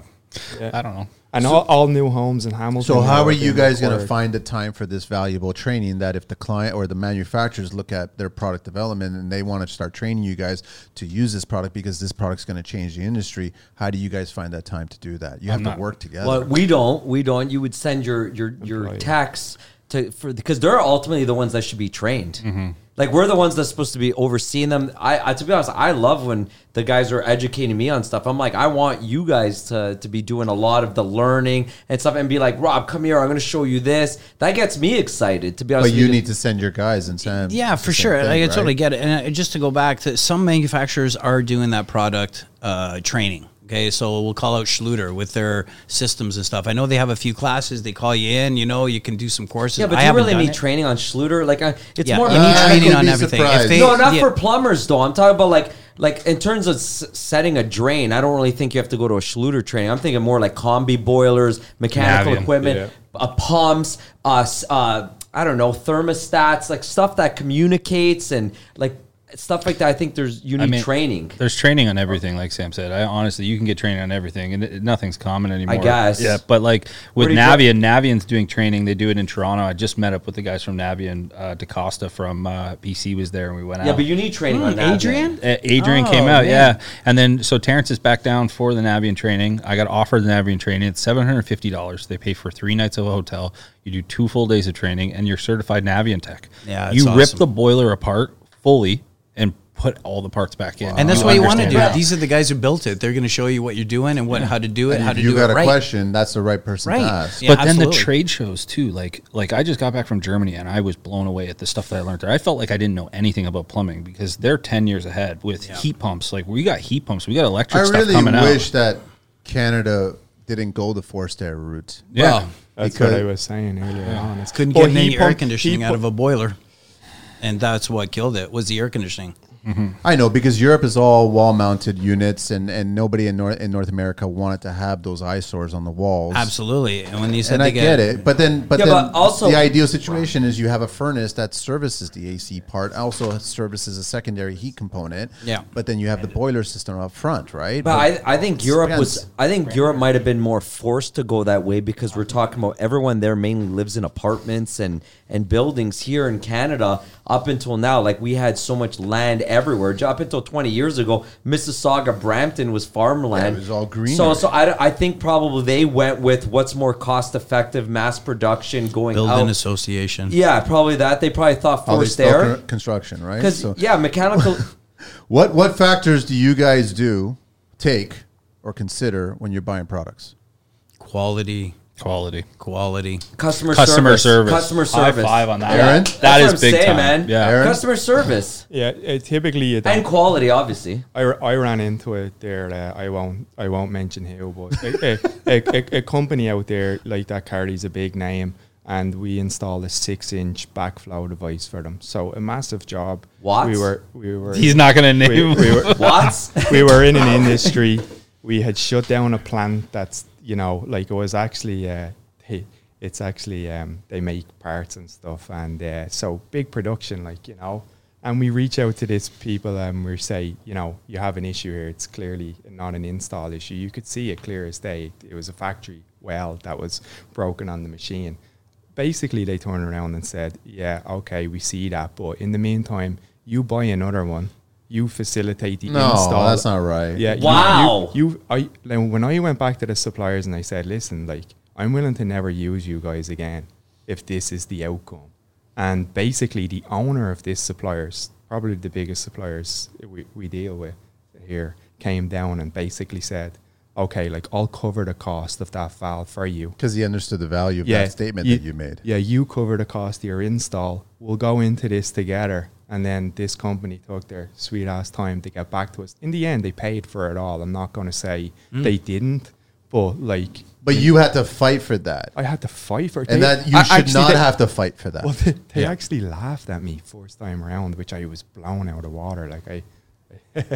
Are you getting the same silver thing, bullet. Sam? Yeah, or it's the silver bullet. Yeah. What's that? Sorry, hang on a sec, guys. So are you getting the same thing, that kind of idea when it comes to... Absolutely. So it's quality and customer service for sure. Have you seen companies from the 90s lose their quality because they've been amalgamated with Yeah, but I think everyone has to a certain point. Come on. So No, not everyone. There's a lot of people. Not everyone, No. but in today's Okay, day and name a age, a lot few. of stuff has come offshore. So they see that fancy That's- shower that's valve what I- that's that's made where by I was- one that's company, where I was and then going. you got the next one that's Some have some gotten name. better than. Hang on a second, Jeff. And then you got some name that's an offshore company it has the same shiny knob, but they're not realizing that it's zero quality, and there's nobody that you can talk to. So get why do you replacement guys parts. want quality and customers? So I'm hearing 1 and 2. Number 1 is quality. Number 2 is customer service. What's number 3? Choose Dahl for your plumbing needs and discover the peace of mind that comes with their unwavering reliability and exceptional service. Experience the Dahl difference and join the growing community of contractors who trust in their expertise and rely on their products. So check them out at www.dahlvalve.com and on social at dahlvalve. Accountability. Accountability. Yeah. Yeah, I'll give you sure. a good one. We had one right a while ago. Very reputable brand in the sense of like showers and stuff. Like a top brand, right? And You're not giving up any brands, eh? should I be? Right? Can't get I don't sued. want to be. Yeah, Can't like, get you know what I mean? No, Everyone can thank it's me all for good. this, Leave it alone. Yeah, if anyone wants to DM sponsor Aaron us, later we don't on. name and shame. He'll give all the brands later on. But what happened was, right, this was a $250,000 washroom renovation, Lakeshore, right? Nice. Yeah, this guy in One shower head, right? yeah, right? So What is he doing with So it? on this shower, right, this is truth, right? They bring us over, they ask us to install the shower. The first thing we look at it and say, there's no way a 1/2-inch pipe's going to do this many functions on this What? shower. Really? Right? So we reach back out to the manufacturer and the contractor says, you know what, that makes sense, Aaron, like it does. But we have this designer and they assured us that this will work together. The designer hears your concern and she thinks you should add a diverter, right? So this is installed behind slab granite or whatever this stuff is, like marble, who knows, right? Everyone's seen the car crash? Yeah. Right? Yeah. So we go back, we turn it on, and I mean to say, like, I could spit harder, like, right? And behind, like, you can't make this stuff up. Like, the wall that backs onto the shower, there's $30,000 worth of wallpaper on that wall. Yeah, it's pretty. Yeah, but crazy. did anybody? Did So any- you can't even access it. Did anybody check the gallons per minute rating on that unit and yeah. realize that? Oh, the designer knew better than the plumber. That's what we tried to. Oh. It was actually as clear as day because you could measure out the gallons per minute off all the functions, and we were able to tell them that it didn't work, and their solution was. So now here we are. We're in the house. The homeowners Put a booster pump. Everything is installed, right? And then they come back to us and they say, "No, you installed PEX." Yeah, we installed PEX. Oh no, we said copper. Wait, hold on. So what's They the wouldn't have difference? changed it. So then, right, against our judgment, and we said this, the contractor went down, ripped open the ceiling, and made us bring 3/4-inch PEX to a 1/2-inch transition on the valve. This is the fuckery we were dealing with, right? What sense does that make? We got a 3/4-inch pipe that still goes to a bothering me. 1/2-inch No, pipe. It it's- doesn't matter if yeah, it's a 10-inch it's- pipe going to a 1/2-inch still pipe. would It's the not- same. still- It's the same It thing, brings up right? issues, I guess, with warranty, right? So Yeah. how many times are you guys fighting with warranty? Oh, I got a really classic one here. I got a great general contractor that we've done many homes together. And the homeowner, the house that we did, they basically purchased 6 different shower manufacturers. I mean, this In was one home? So in the master, you had 4 different manufacturers. You had a certain valve, you had a different handheld.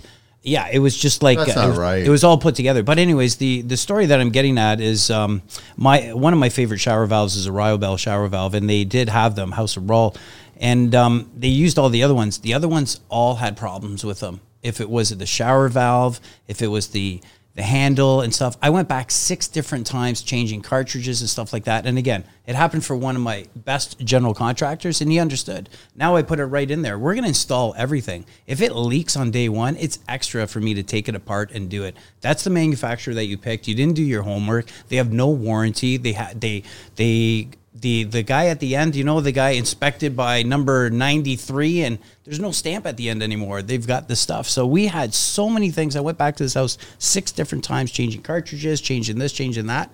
And that I had to tell the general contractor that I said, you know what, somebody's got to pay me for my time. But, You know, everything, what was the but issue? everything falls on you, though. And what was the issue?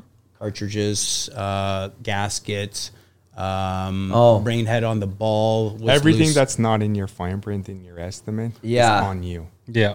Yeah. I've even seen it go. 100% it is. Okay, all you guys have been caught with your pants down. So that's why you learned. Oh, yeah. 100%. Like I would say that like Well, every 10 estimates we change our estimates because someone found a gap. Yeah, of course. There's always a gap because you're going to miss one word that now opens the door to that. Right, and that's where you're going to have your special notes. I'm up to 23 different lines in there. You need it. different 100%. lines. You have to add all this stuff in just otherwise you're responsible for coming back. There is so much garbage out there, and people, these little boutiques, and they want black trim on their shower, and they only want to spend $450. They're going to go buy that because it looks all shiny and stuff like that. And then we install it, and it doesn't work very good. Does it come with a can of trim clad too? Yeah, with it or what? exactly. Designers and engineers are our worst nightmare. You know, 100%. I'll agree with that You know one. what? I learned that early on doing custom homes when I did commercial jobs. I learned very early on when you do commercial, you have to be a lawyer.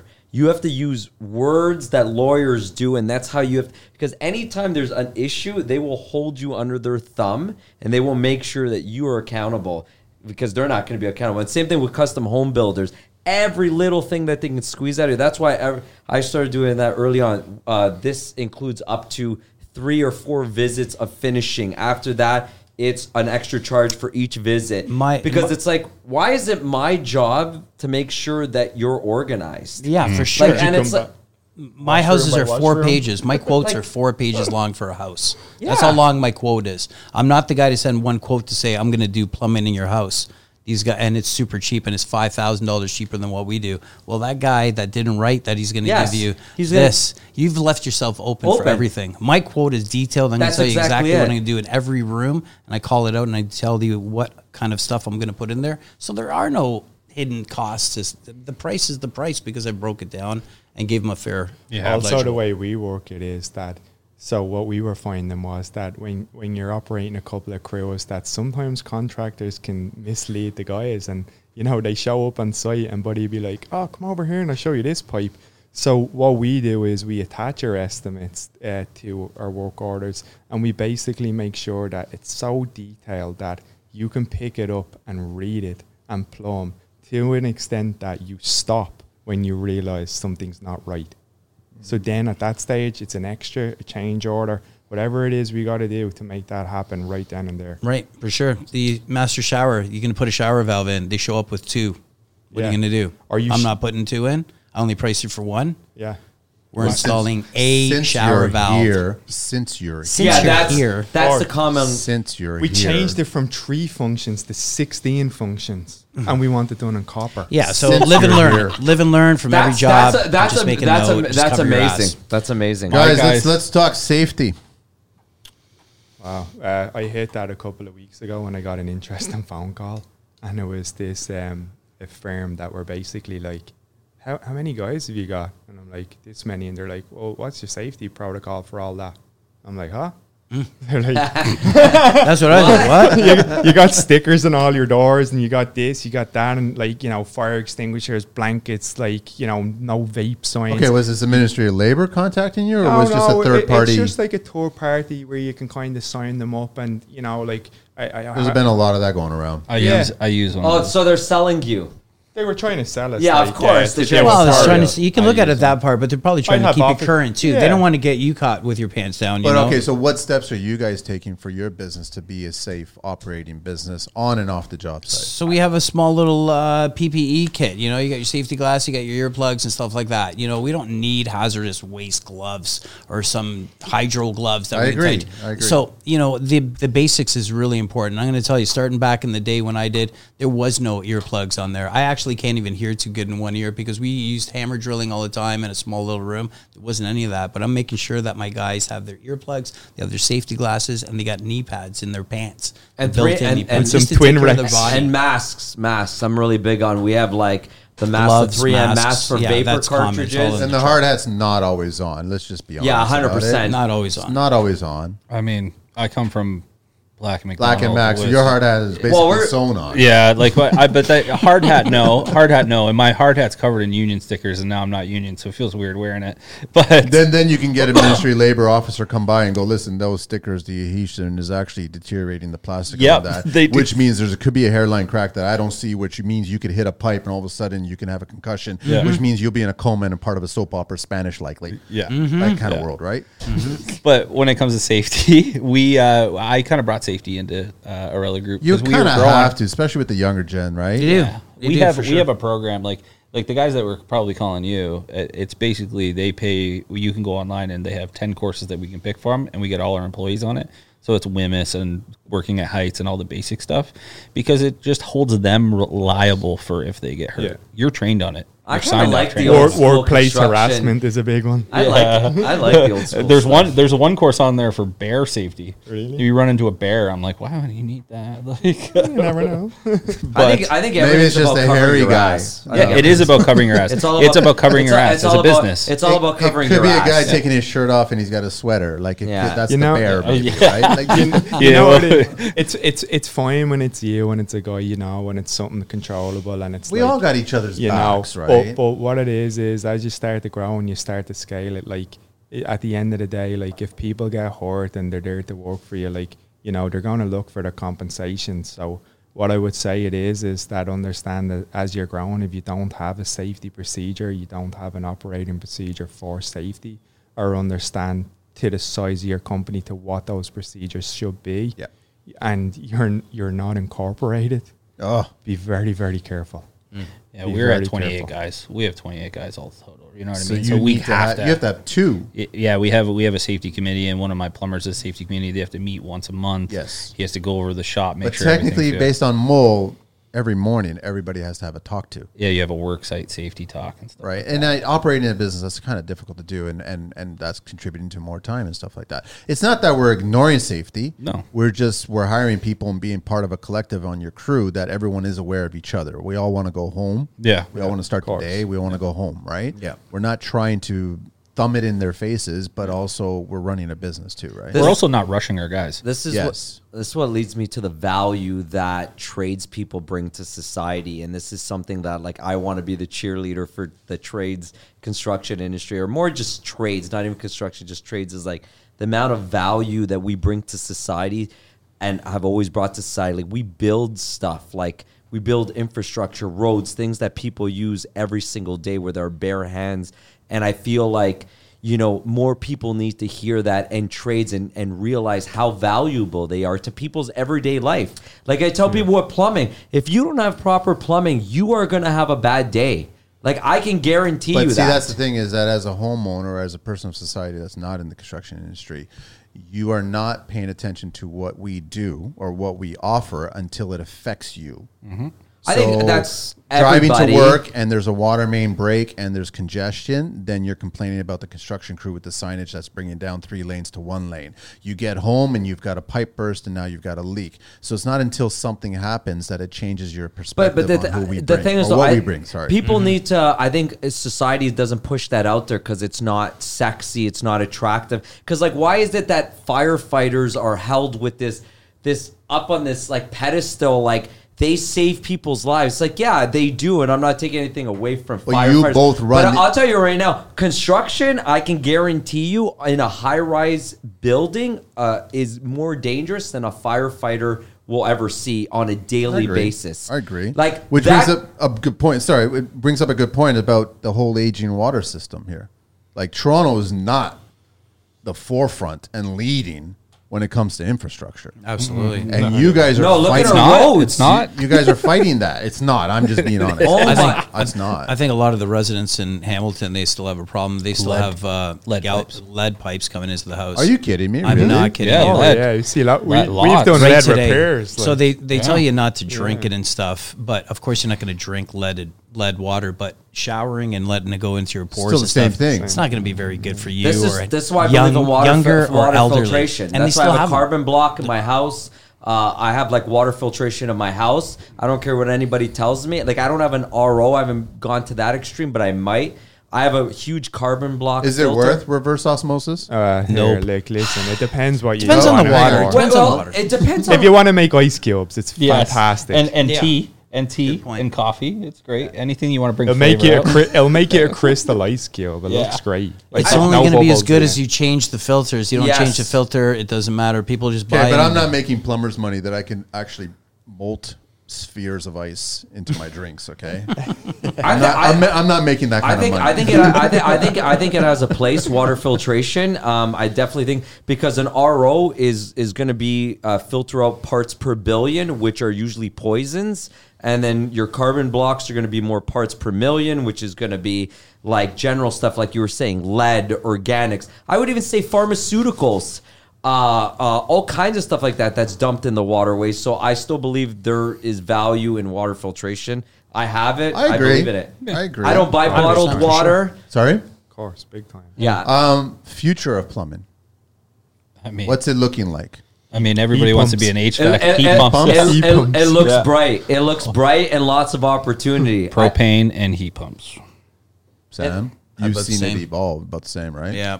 Radiant heat To- and heat pumps. To be honest with you, man, I think there is such an opportunity in the next 10 years, and I see it, and I'm going for it. In 10 years, there is such an opportunity out there for, I would say, plumbers and HVAC guys, because everything's going modern HVAC. The amount of money that's going to be in, like we were talking about, equipment, all this stuff needs to be serviced. For sure. And it's all Energy Star rating stuff. Sorry, Tom. What was that? Single source energy. Single Push to electric. Electric. This is always an interesting subject to bring up. What's more important, the tool or maintaining that tool? Maintaining that tool. Coming from a service guy that likes to service everything. Aaron? Depends on the price of the tool. Yeah, 100%. What is the tool in discussion? Like, what are we talking? What So is that the brings tool? up another point is like, what are the key tools a plumber should have? Goes down to value. So service depends what you're going to get out of it, and you got to service that tool as well. But you got to break down the value. Is it going to? I've bought some tools that, not many, that I don't use. Almost every one that I've used, I've like, wow, this is so amazing. But I have purchased, a small few that I barely use. So it really Pro depends Press. on value. So you look at the price. I how love many my times you Pro can use Press. it. I never used I it. did. I but found the it's Pro there. Press for an old guy. I tried the Pro Press, and I like soldering and stuff like that. But when I found it, I only got 2 trucks. I always buy 2 of everything, so I bought 2. One for each truck's got a press on it, and sometimes that we need to do that and stuff like that. But Are they getting back making to you two- money? They're making you money. 100%. Okay. Instead of lugging that torch down and cleaning it up and paying the guy like 45 minutes to do it, I can go get 2 fittings that are probably $10 each, and he's going to press it and be done in 10 minutes. Dude, do a mechanical room of radiant in-floor heating. You go and solder that thing. I'm going to do press because Yeah, I'm not going to definitely. inhale a small room of soldering and infiltrate this person's house with soldering. And also, I'm going to be done probably 3 times faster than you are. So what do And you on guys to the food- next job. Food plant. I worked in a waffle factory when I was with Black and Mac, and we pressed everything. You shut down a food plant because there's a leak, and you're gonna solder it. They got to purge the lines. They're closing production for 24 hours. I'm gonna cut it, pro press it. They're back up and running like that. Yeah. The school boards, you don't got to do heat. You don't have to have. I know, but you're saying plant school boards. I'm seeing invoices being approved. Yes. Yeah. When it comes to you're talking about- residential, Right, and- that- different. That's what I'm saying. You're doing half-inch. We're not doing pro press on half-inch. Like, we're soldering. There's I think there's Manny a just time said and a it. place. I think Yeah, Manny there's a just said time it and right a there. place. time and a place for Yeah, everything. hang on, hang on, go ahead, Sam. Time and in place, and it's like Manny just said right there. Commercial, I've got a few buddies that are in commercial. They just say, this is what we need done, and you submit a price, they say, okay. They say it all the time. Whereas residential, you submit a different. price, they're going to try to say, hey, it's kind of expensive. They kind of try to go back there. It is a different world and stuff, but again, you got to know your numbers and just sell them on what you've got. And Listen, water even in a residential small repair. Like the other day, I walk into a house and I'm like doing a stop and waste. I'm like, oh, boom, my torch. I'm like, we're not pressing this. I'm soldering it. What ends up happening? We're in this crawl space of a bungalow. The amount of water that would keep popping and popping out. I finally said, Nicholas, when you are in a situation like this, you are pro pressing. Because I'll tell you right now, we would have been in the truck right now, already down the highway to the next call right now. We just wasted 20 minutes on a bullshit half-inch stop and waste valve that I said we're going to solder it and get out of here because it's cheaper, faster, and efficient. What ended up happening? I ate my own words. I'm like, situations like that, you're gonna. Sorry, Aaron. What? Like in the service industries, I have to think of it. Yeah. Think of it like this, right? Like, say you call us, right? Yeah. You want to fix a leak. I'm going to have a minimum charge. So that this is another thing. What's your minimum charge? So say my minimum charge is an hour, right? So I'm going to come into your house. Would you rather me bring in a blowtorch, introduce myself, give you a little chat, blowtorch that up, and leave in 35 minutes? Or would you rather me walk in and say, hey, press, buy, there's your bill? No, I disagree. Because guess what? Guess what, Aaron? Would you pay? No. Me personally, if I was a homeowner, I disagree. But you're coming in for an hour. Guess You're paying for an hour regardless. Yeah, but the thing is, though, why not tell the customer, since I'm here, you can have a discussion with them. Is there anything else you want me to look at in your house? Do you have any questions? What are you talking about? The homeowners all the time. Can you look at this? What do you think about that? I know, but you're paying for an hour, and so if you finish the job in 10 minutes, then I got 50 minutes. You're not finishing the job in 10 minutes when it comes to cost. Listen, we're still running a business, and it's like what Sam said at the very beginning. I'm not running a business to basically break even.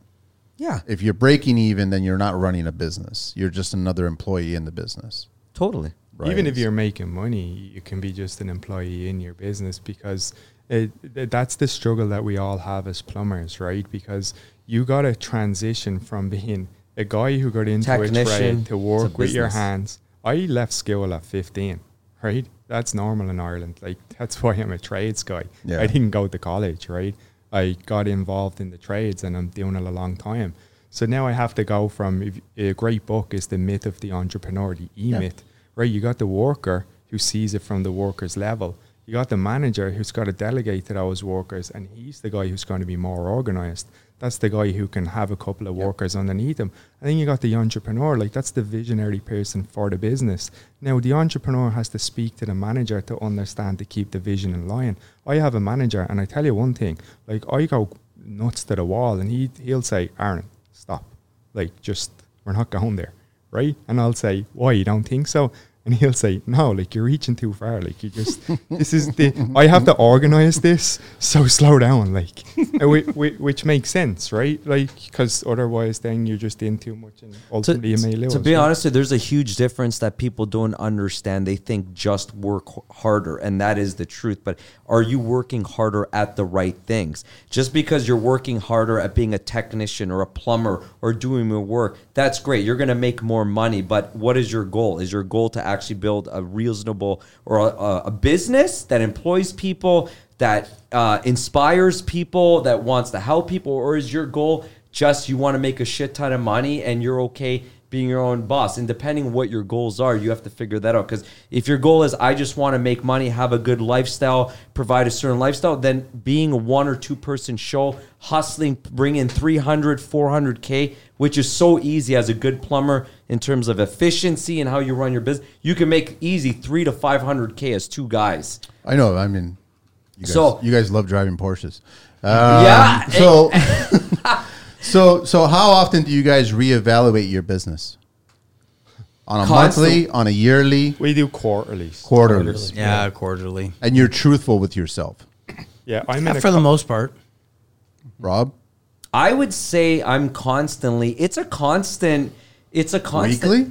I would say it's constant for me. I'm always thinking about, like, is this really what I want? Because you have to. There's so many things that come into it because there's so many roadblocks, and you have to almost unbreak and unteach what you've learned.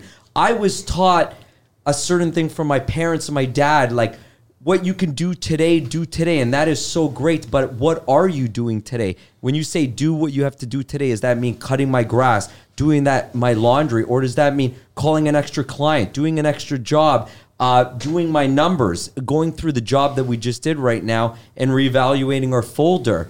There's so many things. Sam, how often do you reevaluate? Quarterly. Quarterly as well? Yeah, quarterly. And Adam, you're quarterly? Quarterly, just because we get our quarterly numbers. You go over, see what you did the last 3 months, what you did wrong, what you did good, and then you evaluate. And Are you try guys and do finding better. that you're shifting and pivoting quite a bit every time?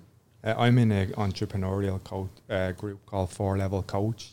So like, I've heard of that, yeah. Yeah, like it's basically, about contractors and how to scale a business, essentially, And so within this group, that we will do our 90 days and we'll keep each other accountable, and they bring you through a series of tasks that you have to fill in, and what you see is your mindset shift over time.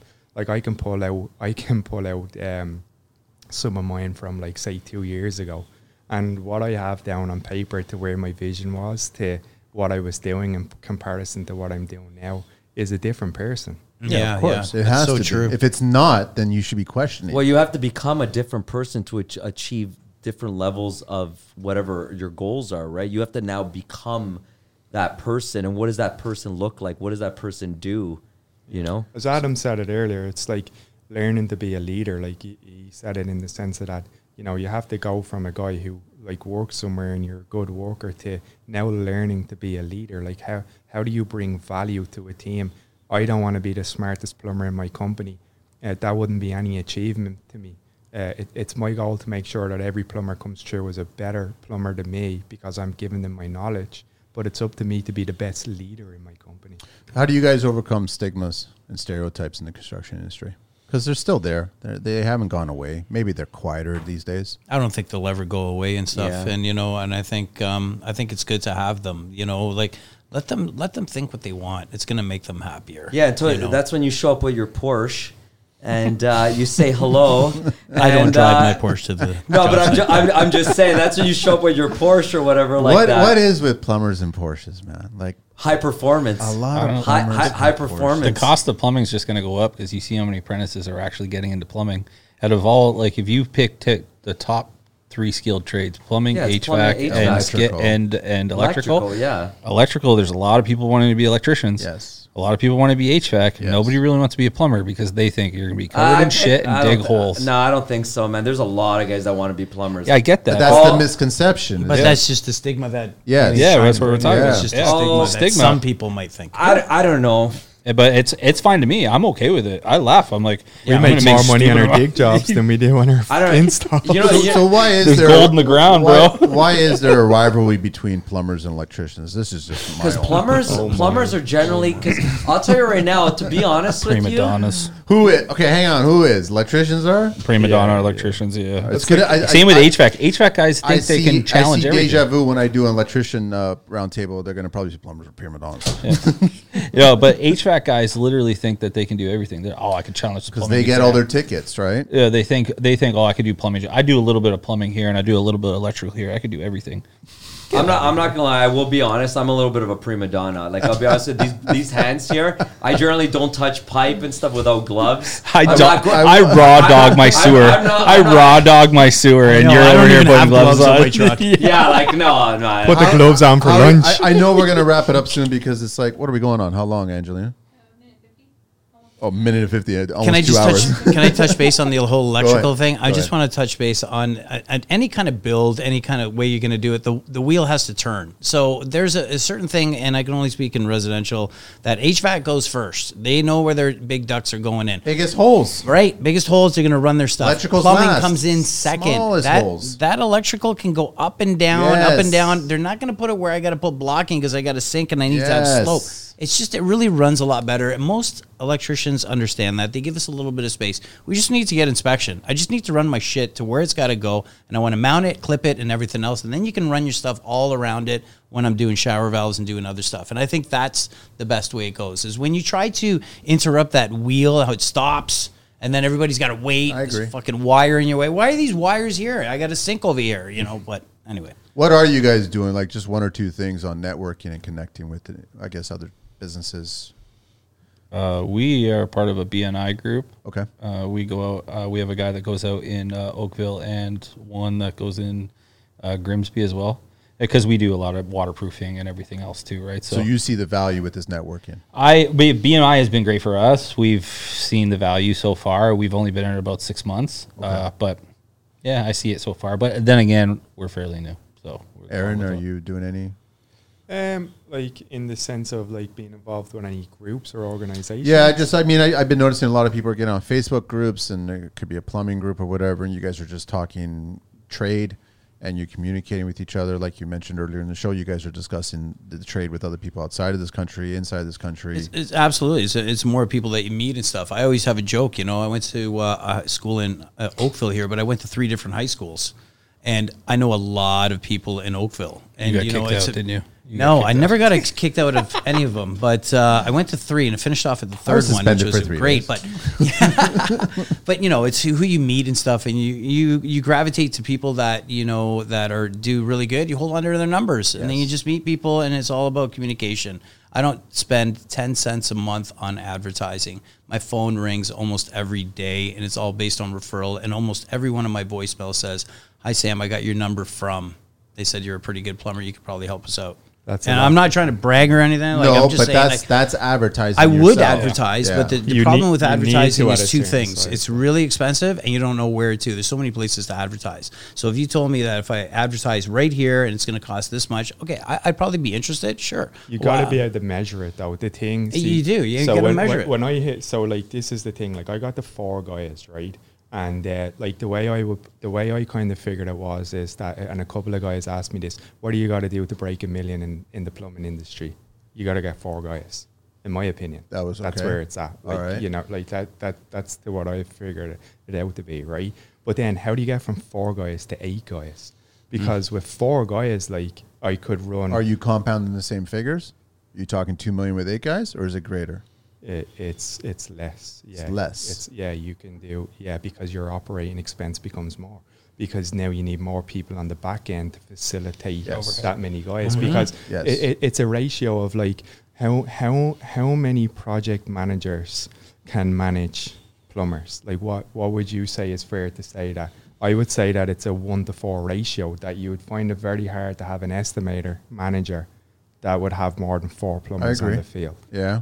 Right, and then what can them 4 plumbers achieve? Can those 4 plumbers have 2 apprentices each, or 1, or are they 4 good plumbers, or you know what I'm saying? Like, so it's kind of like But what I was saying about the marketing is that until you can measure it, it's dangerous almost, because like when we got involved and we had to get out there, get Google ads and stuff, it's like you're trusting that somebody is going to come back with the correct analytics, and that you're going to have to say that looking at their pie chart that means nothing to you, that this is great.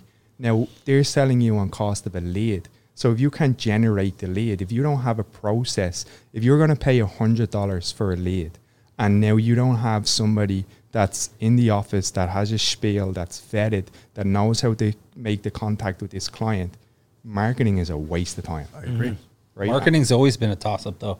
You're basically throwing stuff into a magazine and hoping stuff comes back. Magazines waste of time. Yeah. Realtors waste of time. Yeah. Like Google works, like it does work, but you just have to be able to manage it. That's the problem with it, right? Yeah, it's a good point.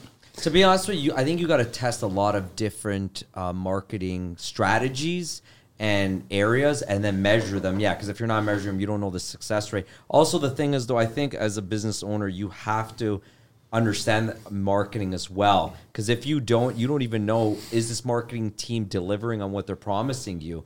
And measuring, it's very important, but you got to also think as, what's the strategy here? Are we going to concentrate on cartridges, drains, commercial, and then in that bucket go from there? I'm of the mindset of Sam. Like whenever I'm a GC, so whenever I was looking to hire somebody, I didn't consider an ad that maybe was sent my way and I looked at it. I considered it like someone I trusted as a trade made a recommendation about somebody else. And all of a sudden I met them, and by meeting somebody 2 seconds, we know if they're legit or not. And then I go, I want to work with you. 100%. And so the word of mouth, and I think that the younger generation is kind of skewing towards that plan where you want to test waters, try marketing, try this platform, try this association, try all these things. Why not spend that effort on word of mouth and just build a brand and let the universe come at you? But it also depends. It also depends on what are your goals. If your goals are, I want to build an actual business and scale it, word of mouth is great. And there's another strategy for referrals, because you want to communicate constantly with your customers. You want to make sure you're in communication with them. You send them cards, and that's really important. Referrals. I think the younger generation is skewing towards that more, because in slow times, but they'll say this will work more than word of mouth. Yeah, but but the thing is, referrals is amazing. Referrals are the best customers. But the thing is, though, you have to think about, like, do I want to wait 30 years to build a referral business. If you want to build a business and build it fast, scalable. you will. It's not scalable. You can, once you get the customers in your let's call it your sales funnel, Your portal, and you bring them in, then your job is to give them the ultimate customer experience. And now they become your fan, and then they tell somebody. But until they know who you are nobody. And if you want to spend maybe the rest of your life, 25, 30 years to build that referral business, that's great. But if you're like, I want to try and scale this business, learn what I got to learn, course correct, bring my company from 0 to $1 million, $2 million, $3 million or something, you got to What drive? I know that, like, Thomas, we probably want to wrap it up soon, and you guys are probably getting a little tired as well, right? And then I actually I'm having fun. If you guys, I'm good. I'm having a great time. Okay, all right. So I'm sure the listeners will totally appreciate that. But I'm also a big fan, and I do want to do another shout out to Thomas. He brought me flowers today. Yeah. Because I did a recent post that I saw seen that, that. you know. perfectly fine to give flowers to a man. Yeah, Perfectly good for fine. you for posting that, for So sure. and I got a couple of hated notes. You know what I mean? Weak man out there and all this other crap. And then I see Thomas today, and he brings me flowers. Toxic Like, you're the best. masculinity. You did, eh? So that's pretty awesome. wanted I to thought of doing that too, because I saw his post. I was trying It to would have get been funny if you guys all brought me I got flowers. stuck in traffic. I had no time. So I wanted to, because there's that balancing act. Like, you guys have families, so there's significant others, there's children, and there's everything like that, and you can't be ultra consumed by your trade. Choose Dahl for your plumbing needs and discover the peace of mind that comes with their unwavering reliability and exceptional service. Experience the Dahl difference and join the growing community of contractors who trust in their expertise and rely on their products. So check them out at www.dahlvalve.com and on social at dahlvalve. To ignore your family. So how do you guys balance that mental? I don't. There's no balance. I have ADHD. We try to remind them all the time, family first. That's Yes. how I was brought up. Yes. It's all about family. You know, if you got some problems at work or something like that, you're just going to separate it. If you can't work together, don't. You got to keep the love first, and that's Yes. family. Yes. And when you go home, I try to do it. You know, running a business and stuff. And I'm always doing paperwork and stuff at night, but you know. I'm also blessed with 2 amazing grandsons. So, you know, and I've got them this weekend. They're coming for the weekend. And, you know, like young just are getting you, back. man? What's that? How young are you? I know. It looks like I'm young, eh? How young are you? You don't have to share. I'm going to be Well- 55 in, Oh, you're a youngin', in about man. 4 weeks, and You're a I'm having a youngin'. pretty big party. You look sick, Sam. You look sick, man. Tyler Thanks, told man. me you hardly work anyways. He has to tell you to get off Instagram all the time. He's like, my dad's always putting his phone up and trying to do videos and stuff. I always have to tell him get to work. These guys are telling me to stay home. The only reason why they want to come in is so I can ride with them, so they can ride the HOV lane.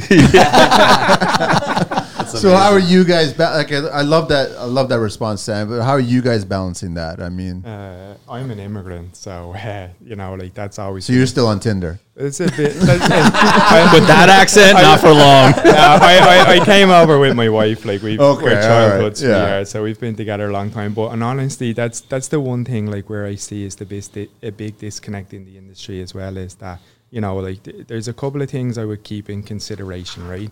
Before you grow your company, don't pay yourself $150,000 a year. Because when you do, you're never going to scale your company, and you will always be a slave to $150,000 a year, because we all want that. Consider taking $80,000 a year, delegating some of that work, and staying home with your family. With the family. Right? So like That equation makes sense. Yeah. That's so I'm after true. being able to build a crew around me, right? And now we do a lot of work. We work 7 days a week. We got multiple buildings, multiple projects going, all sorts of stuff going on. And I'm home every day at 5 o'clock, right? Yeah. I don't stay Good up for till you. 2 I love o'clock that. in the morning estimating, and I do not work weekends, and I don't answer the phone. But you did in to the most early years, contractors. though, right? I worked 100 hours a week for years and years and years. And often, like I would say, that was my sacrifice to the trade. But also it was to work that many hours and not to bank that much money. And that's where I see the big disconnect with a lot of guys that I know. They're like, yeah, Aaron, I do want to have 10 guys, but I also want to earn $1 million. And I'm like, wow, that's really difficult. Like, that's the hardest part. Like, I want a Porsche too. I want $1 million too. But I also want to build something that's sustainable, that maybe when I'm, 50 odd, I could buy a Porsche. I'll be happy enough with that. You know what I mean? Like, How are you guys handling the personal life? I'm I don't- battling. I'm battling. I It's don't- a battle. I don't really have much. What of, is the battle? What is the struggle, guys? My battle is my wife hates that I hyper focus on everything, and I will not put work down when I come home. My guys can call me at 9 o'clock at night, and I answer the phone and have a discussion with them. And it's a battle. She hates it. I blame it on ADHD because I can't put things down. I will give it 110, hyper focus on it. Yeah. When I love plumbing, I'll go home and do research. I just get in it and I can't get out of it. And then my wife hates it. So I'm really battling trying to find that common ground, but I just keep using excuses when I get to this point. When I get to that point, but you're changing the goal line. That's all you're doing. Yeah, right? Exactly. Rob, how are you? I think I just love learning, and to be honest with you, I need more of a personal life. I do have a lot of fun. Like I told you, like Aaron was saying, like I do love snowmobiling. I bought myself a brand new top line sled, a Sea-Doo. I love to have fun, so those are my things that I do for myself. But I could use more of a personal life. I'm usually like working on numbers. You can't let construction consume you. It can't, but like it depends on who you are. And like I said, I don't have a family. I'm not married. And I also feel I started a business pretty late. I think I was like 34 when I started. And I feel like I'm really strong, healthy right now. And I feel like this is my chance. And I feel like I'm giving it everything I got. So I spend, instead of going on social media or watching TV, I'm usually like reading. I'm on YouTube. I'm like thinking about this. I'm thinking about that. So I'm spending a lot of time. I'm also aware that this is a commitment that I'm making. Like it's a journey.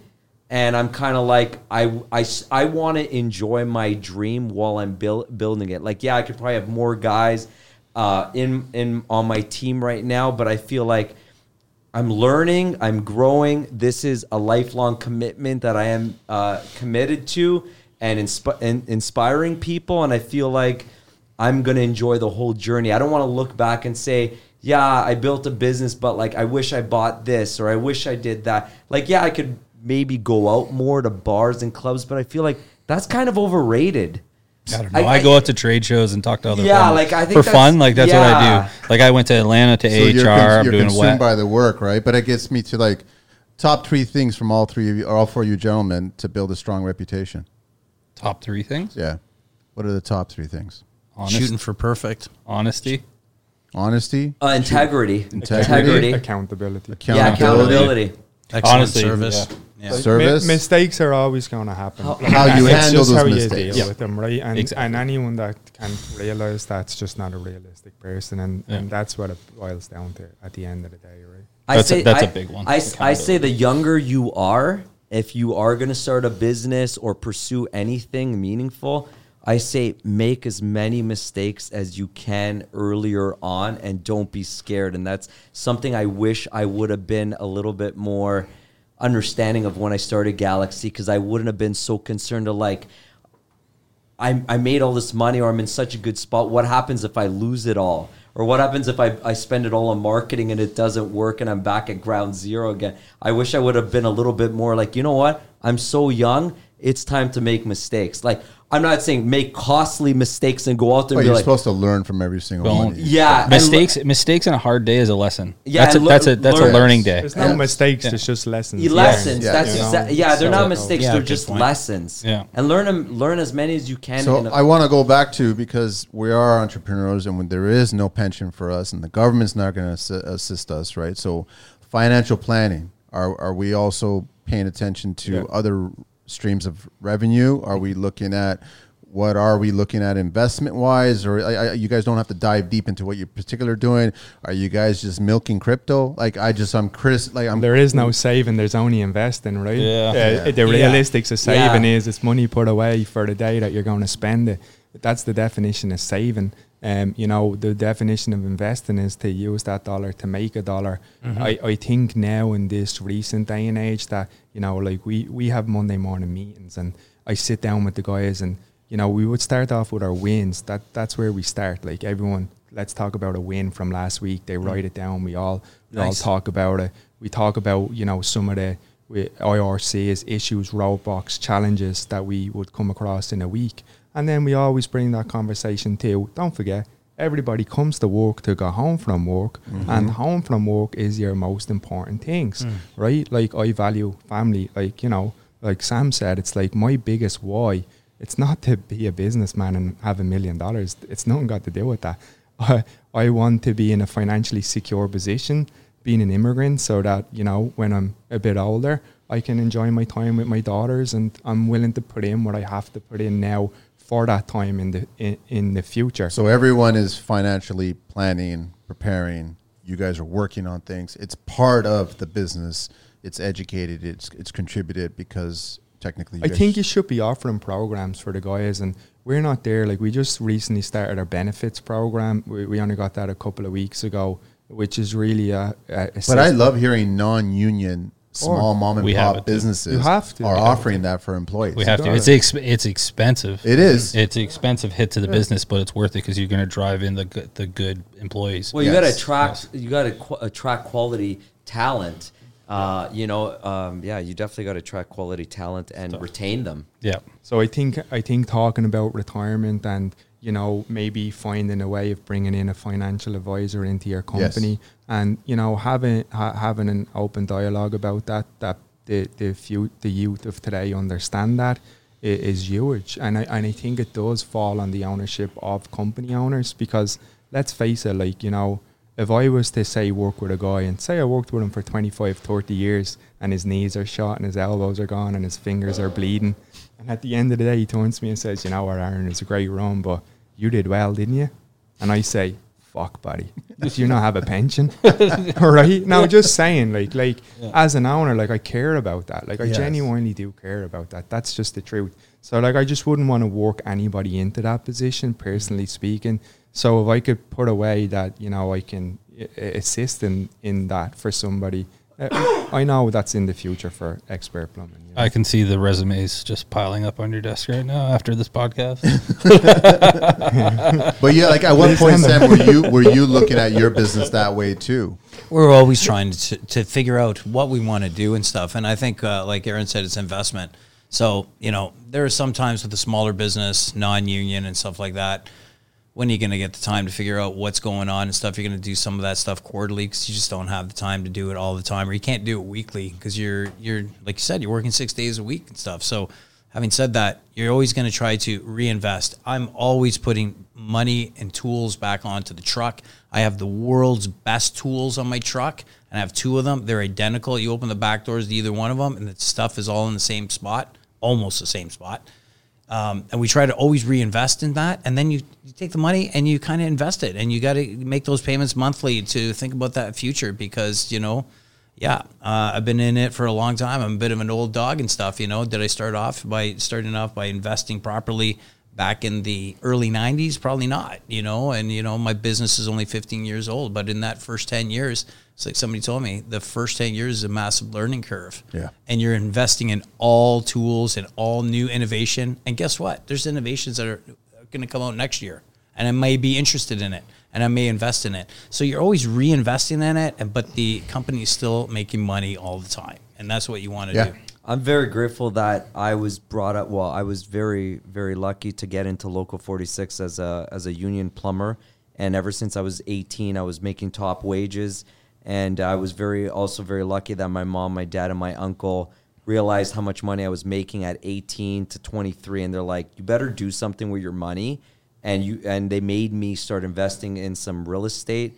And I bought a couple properties. And if it wasn't for doing that, I would do a lot of side jobs. So that was all of my expense cash for going out, partying. But all my check money was going into, because I lived with my parents, and that's what I was telling my apprentices. I'm like, if you live at home, stay at home and have a plan and save your money, invest your money, because if it wasn't for that, I would have never got to 33, had a home that I paid $700,000 for in a great area, and realized, like, you know what? I'm starting a business.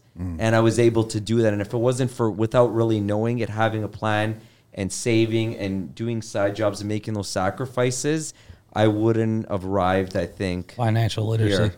Financial literacy. But is you a big know, thing. construction is not known for that. No, not at all. But you have to break the boundaries. Like, but even most industries, you have to break the boundaries in. And as leaders, as people who run businesses, you have to break the boundaries and help these kids out. Because you have to teach them that, because maybe their parents didn't teach them. A lot of the people that are coming into trades, school didn't teach them. No, school didn't teach them, and their parents are usually get people that Not saying they all had horrible parents, but a lot of the guys that I have, they've had a tough upbringing. Yeah, but and they're trades guys, work with their hands. A lot of people's parents didn't really know any better. Like, No, there's you're a lot right. of people that just didn't know better. I just happen to be lucky where a few of my parents, they put their money together as Europeans that came to Canada, and they realized the only way to kind of get ahead as brothers and sisters, they would pool their money together, and they bought one property and one. And then my mom taught me as a kid, like, you're going to open up a savings account. And I'm like, okay, great, Mom. And I took my $6.50. It's tougher today, though, with the price of everything and how it's costing. And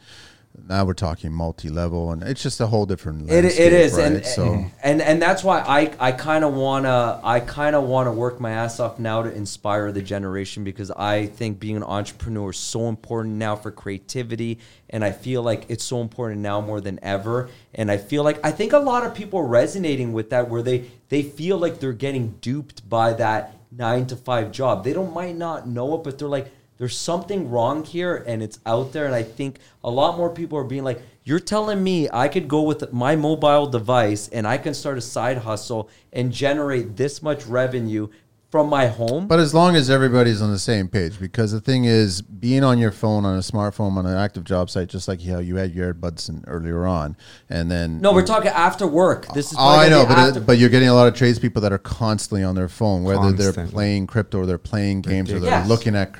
Like, that's just a waste of time, right? So I wanted to ask you guys, because I love that this whole roundtable idea, it's all about community and not competition. And obviously, there's no competitors here. You guys are all looking at each other as if you guys are wanting to work with each other. Are there situations that you guys have collaborated with some other people in the industry to work on a project or thrown work to other people? I mean, we're at GC, we do it every day. Yeah. So we're always plumber wise though, have you guys collaborated with other plumbers? You have, Rob. I know you have. I've done that with actually numerous plumbers in the past. And Me and Rob banged Sorry. off a job there. Yeah, we killed it. We killed it. I literally got a call one day. It was the most random awesome. call, and I'm like, I was just thinking it was time sensitive, this and that. It was pretty heavy duty job. commercial, and I was like, I definitely am not equipped for this kind of a job, especially this rapid pace.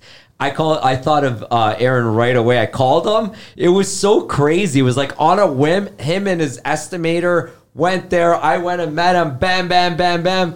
Next, there's holes being dug. We're running 4-inch PVC. 400 feet. Yeah, 400 feet. Yeah. Impact drills in the mud. Are you doing it, Sam? Or Yeah, so the answer to the question is, yeah, we do. We collaborate. Sometimes, like I'm a small business. I've only got 2 trucks. And I've got people that need something done. They don't want to wait tomorrow. And it's fine. what's if they the don't average want business these days? How many trucks does the average plumber have these days? It all depends. It depends on what you're doing, too, in terms of plumbing. But for what we do, we only have 2 trucks, and the guy needs service.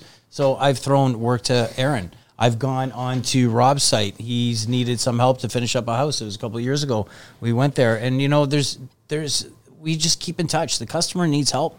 We're gonna reach out and send them there. 100%. You got to keep like I've used the other contractors that are used other plumbers, because at the end of the day, if you can't service the customer, as long as that customer is taken care of and they're happy, that's all that really matters. Like if I can't get there, it's like call the next guy that I believe is like I trust. That'll take care of the customer. As long as the customer is happy, they're like, okay, I'm just happy that you took care of me. We know that the younger generation doesn't know how to communicate the way we know how to communicate, because you actually talk to a person versus texting to a person, or emojiing to a person and DMing a person. Looking at a person. Yeah. And communicating. Yeah. My This God. is so weird. There's 4 bodies here. I'm talking to them about plumbing, right? And you guys are kind of holding me in the same regard, even though I don't swing a wrench, right? So I still solder and I still prefer copper. But how can you educate these people to have better communication skills? Because they're going to need it to deal with other suppliers. They're going to need other tradespeople. They're going to need it for clients, servicing. Yeah. We That's say the about toughest your thing. plumbing license, we compare it to a driving license, right? It's like, congratulations, you're awarded a piece of plastic. Yeah. Like, don't swipe it too hard, like, and that's just the truth of it, like, because, like,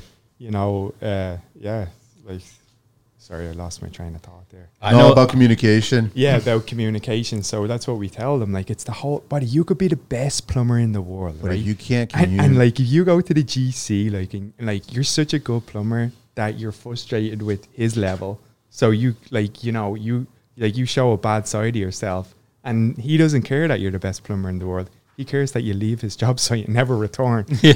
Like, just like we had a guy like, and he can plumb things, and I had a GC ask him not to come back to the job because he wouldn't say hello to him. And it's like, buddy, like this is basic. Like, Oh my gosh. Get on the job site and just say hello. What's Bring him a coffee or something. How's Like, it going? you know? I just had a customer earlier today. He goes, we had one of my guys fell through a ceiling. He stepped back, misstep, and went right through the kitchen ceiling. Didn't go through. Just a leg. Just a leg. But he went Holy through. cow. And like, so I had to call, and I'm like apologizing. I'm so sorry. No, I'm happy he's fine. I'm like, let me know what the charges are. We'll pay. We'll eat it. It's fine. This and that. And they're like, we don't care. Like, we love you guys because your guy actually communicates with us. We have a lot of plumbers that come on site that literally be like, is this what I'm doing here? Yep. Okay. And they won't say nothing. Yeah. They're cavemen. Grunting. They're Yeah. cavemen. And homeowners and other tradespeople don't want grunting. Yeah. I say, back when I was in the union, I used to say that because I was always service in the hall, and I was like a weird breed. But I always said construction guys in the hall were cavemen because they just grunted at people. It was like, put that pipe up there. To all you young guys listening out there, to all you people, you have such a great opportunity in the next 10 years because most of society is becoming more useless and can't communicate and none of that stuff. If you becoming more useless. Yeah, without the internet or a computer, they cannot even hang a picture on the wall. They cannot do a lot of common things that our parents, your parents know how to do. And guess who they got to pay? You. And if you can communicate and you like people, you are going to be so well off and you are going to kill the game. I'm curious if a blue genie came out of this podcast right now, if you guys could be another trade, what would it be? HVAC. 100%, man. Sam? Oh my God. I'll go HVAC as well. HVAC? Aaron? I don't believe you have to be another trade to do HVAC. No, fine. Elevator technician. I know mechanical is in my future. Okay. Right. Yeah. So like I know at some stage I'll be HVAC too. HVAC. I basically dance mechanical. on the HVAC line already because it's HVAC heating. and plumbing go hand in hand. That's why in the States it's plumbing HVAC. Yeah. And that's why I love HVAC. I think it's fascinating. At this point, plumbing is a vent, a drain, a water. Like HVAC is like, that's another thing. Where are we trending to? Like modern HVAC. Like I hope no boilers. HVAC guys listen to this podcast and They just probably get all will, over. but- Get all over But me. if you go back to Europe and you talk HVAC and talk boilers, like that's a plumber. different- That's a plumber, yeah. That's a wet so, dream. So like that's my background though. As a plumber, you know, like when I came to Canada, that was the big difference that I seen was like, oh wow, like the separation of plumbers over here is really, really different. You know, whereas in Europe, like a plumber is servicing your boilers, doing your install. Yeah, but to be honest, They almost don't even call themselves yeah, plumbers. but- They call them heating engineers is what they call Yeah, themselves. but Europe, I'm going to change mine to an elevator technician. But Europe has generally always Just been because known for they make so much money. craftsmanship. Europe has always been known for craftsmanship. It's different though, right? It's totally different. I think we're a little backwards. We're definitely not the epicenter, and I'm sorry to say for the American listeners, they're not the epicenter either. I'm sorry, but I know a always lot of been- guys I on think social it's- media, like a lot of the guys on social media, some of the greatest guys that like some of the most talented plumbers and HVAC guys I know on social media They're Europe. don't even have a license because in that state they don't need one. They work under somebody else. They don't have a gas license. They're not a plumber. They're technically a laborer, and they do some of the most fantastic hydronic walls and boilers. having and a stuff. driver's license in this country, in this city, doesn't make you a better driver. No, I know exactly. It never has. Because hydronics is unregulated, and a lot of guys are gonna probably hate me for this one, is that, you know, like it's almost of a difference of opinion. And the only good hydronics guys are the guys who can prove their efficiencies and that they don't follow manufacturer specifics because they were given a diagram. If you can't run your heat loss calculations and you don't understand the science of it, all you are doing is what somebody else tells you to do. And unless you can prove that that works, it's great that your mechanical room looks great. But like, If it's not functional. Yeah, but come on, man. Like if You you've know? been doing heating for 50 years, then you're going to probably have that high level of education. You've done 1 million installs.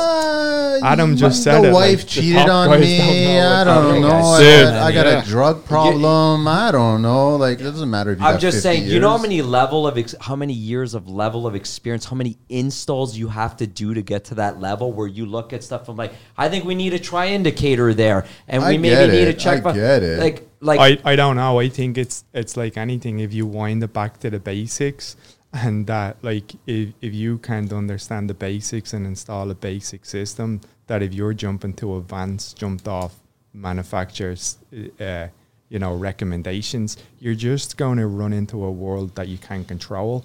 And like, I've gone into jobs where, we're like a job now where we're in a building, we're troubleshooting a heat exchanger. We're like the 10th plumbing company in there. And, I bring my specialist in, we take a look at this together, and it's like, unless you know the science of plumbing and you can scale it back. But how many That's years? my How many favorite years thing. I does? love How doing many that. years? How many years does the specialist have?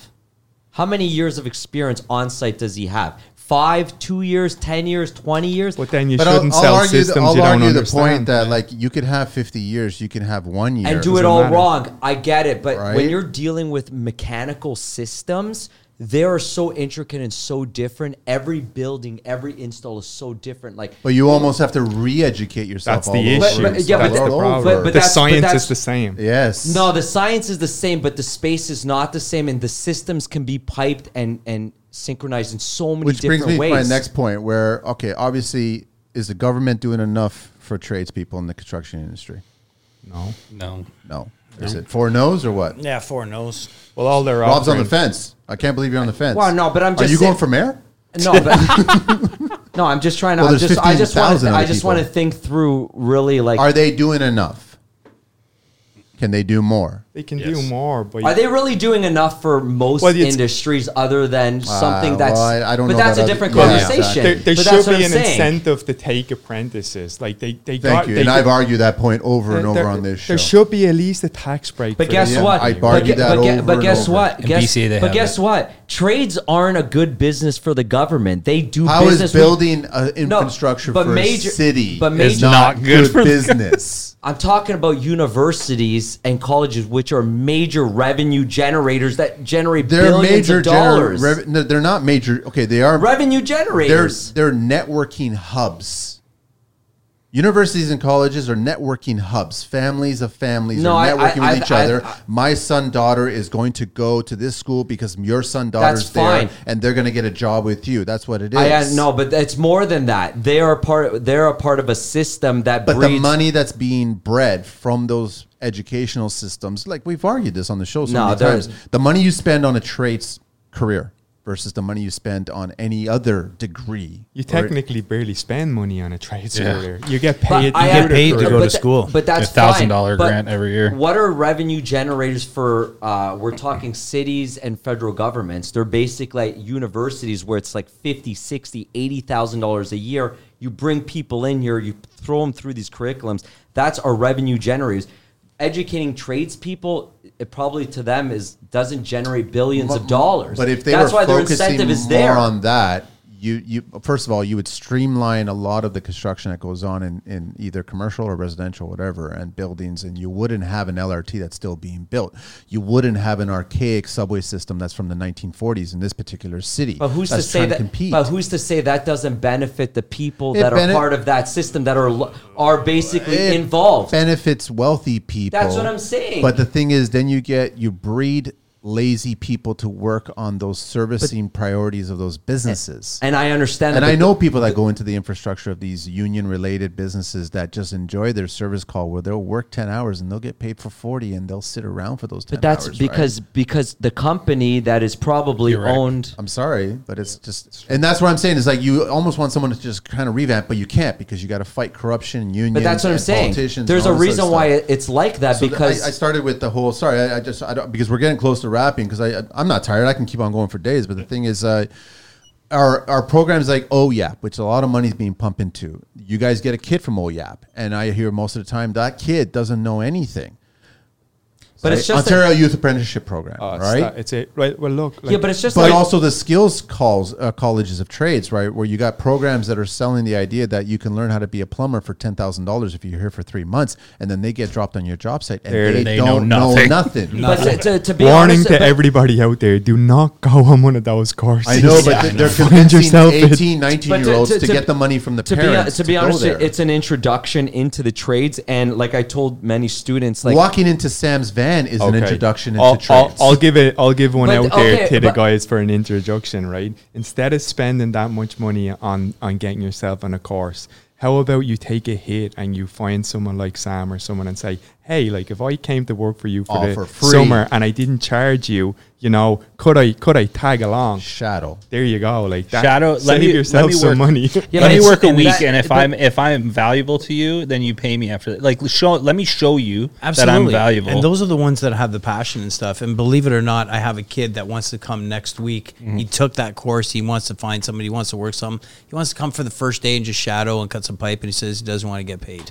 You know what that tells me? It tells me he has a passion. He wants to see what we do. He wants to learn. He doesn't need to get paid. He's not coming if you don't pay him. You don't give me gas money for travel allowance to get to your Uber. job. You know, Uber or something like that. You know, like it's the ones that really, their car broke, they took a taxi to work, or they took an Uber taxi. I'm dating myself. But anyways, you know. what was this? That's what you do. Saying? What's the saying? There's a saying. It's do more than what you're worth so you can do less, so you can do less for more money later on, or something. There's a saying like that. Like, it's like I grinded as a first, second, third year. Like, I went through it. Like, I did 38-hour days. I didn't say no. And I remember going over to Black & Mac and not knowing anything in commercial. And my journeyman said to my manager, said, the kid doesn't know nothing. But when I call him at 3 a.m, he's there. Yeah. And that's all I care about. Yeah. for And sure. like, I didn't Dedication. care about hours. I just went. That was it, Dedication. because I learned. Are the new crop doing that? It's rare. So from what I'm hearing, you know, think it I got depends. my I think I got my like- business with my 3 sons, so I've been pretty fortunate enough that I've You're just lucky. I'm lucky, and that's what I'm doing. But from what I understand is there isn't too much of the drive that there used to be from the older generation like myself, Well, or any of us that in the we've done. hall, they had to have a meeting with all the apprentices when I was there, and because they had the thought in their head that they had to get paid to learn anymore. And there was they're like, you want me to learn how to do that? You're going to pay me and pay me to do training to do it. And they had a whole meeting with all the apprentices to be like, if you want to make more money and you want to be somewhere, you got to invest the time outside of work. Yes. You got to do the research outside of work. Yes. And it was literally all the apprentices at Local 67 that they had to bring in and be like, you guys want to get paid for training from all these companies, and you're wondering why you're not going to get work. You don't know anything because you're not investing the time in yourself when you leave. And that's the problem with this society. Like, I give my guys books. I'm like, yo, you're interested in this? Like, one guy loves drain cleaning. I'm like, I don't know why you like drain cleaning, but I make money on it. Here, I will invest all that time. One guy wants to learn heating. I went to Hot Rods and I brought him to training. I was like, if you have a passion for it, I will bring it in. You know what I mean? You'll feed it. I'll feed that passion. Sure. But it's just To be honest, I think a lot of learning is done off the job. When you do an install, you reflect on your day and you look at it and you're like, you pick it apart. Like, how could I did this better? What could I do there? How could I have done that? And that's why I try to tell Nicholas and Adam, I'm like, you know, when you do something, think about like, how could I have done this better? Or I'm happy with my install, but if I did that, and visualize it, the next time you go and do that install, you're going to be well prepared. There's a lot of installs that we go into. I'll kind of visualize it, draw it out before we go in there, so I'm prepared. And I think that's, It's Have you- funny. Sorry, Dan's actually said on the podcast, says, I listened to a few of your podcasts before I came in. I listened to Dan's one, and he literally said in it, you can't be passionate about something if you're not good at it. Right? True. He did say that. And like, you have to find something that you feel good at for you to have a passion for it. And that's why, like, my guy that loves drain cleaning, he's like, I'm good at this. I want to go into it.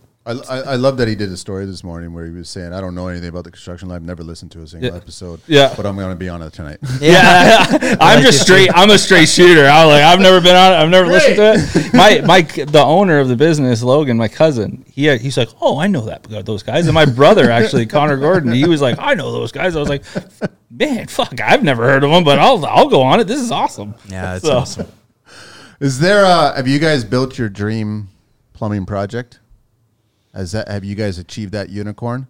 Can you elaborate on that? What I don't know. If you come to a client and they actually said, "This is what I want you to plumb," and you said, "Well, that's my unicorn. That's what I want to build." Right? I've always been itching to build, because you guys come in and it's almost the same over and over and over, right? But if you guys actually, no, we're different. Like honestly, that's.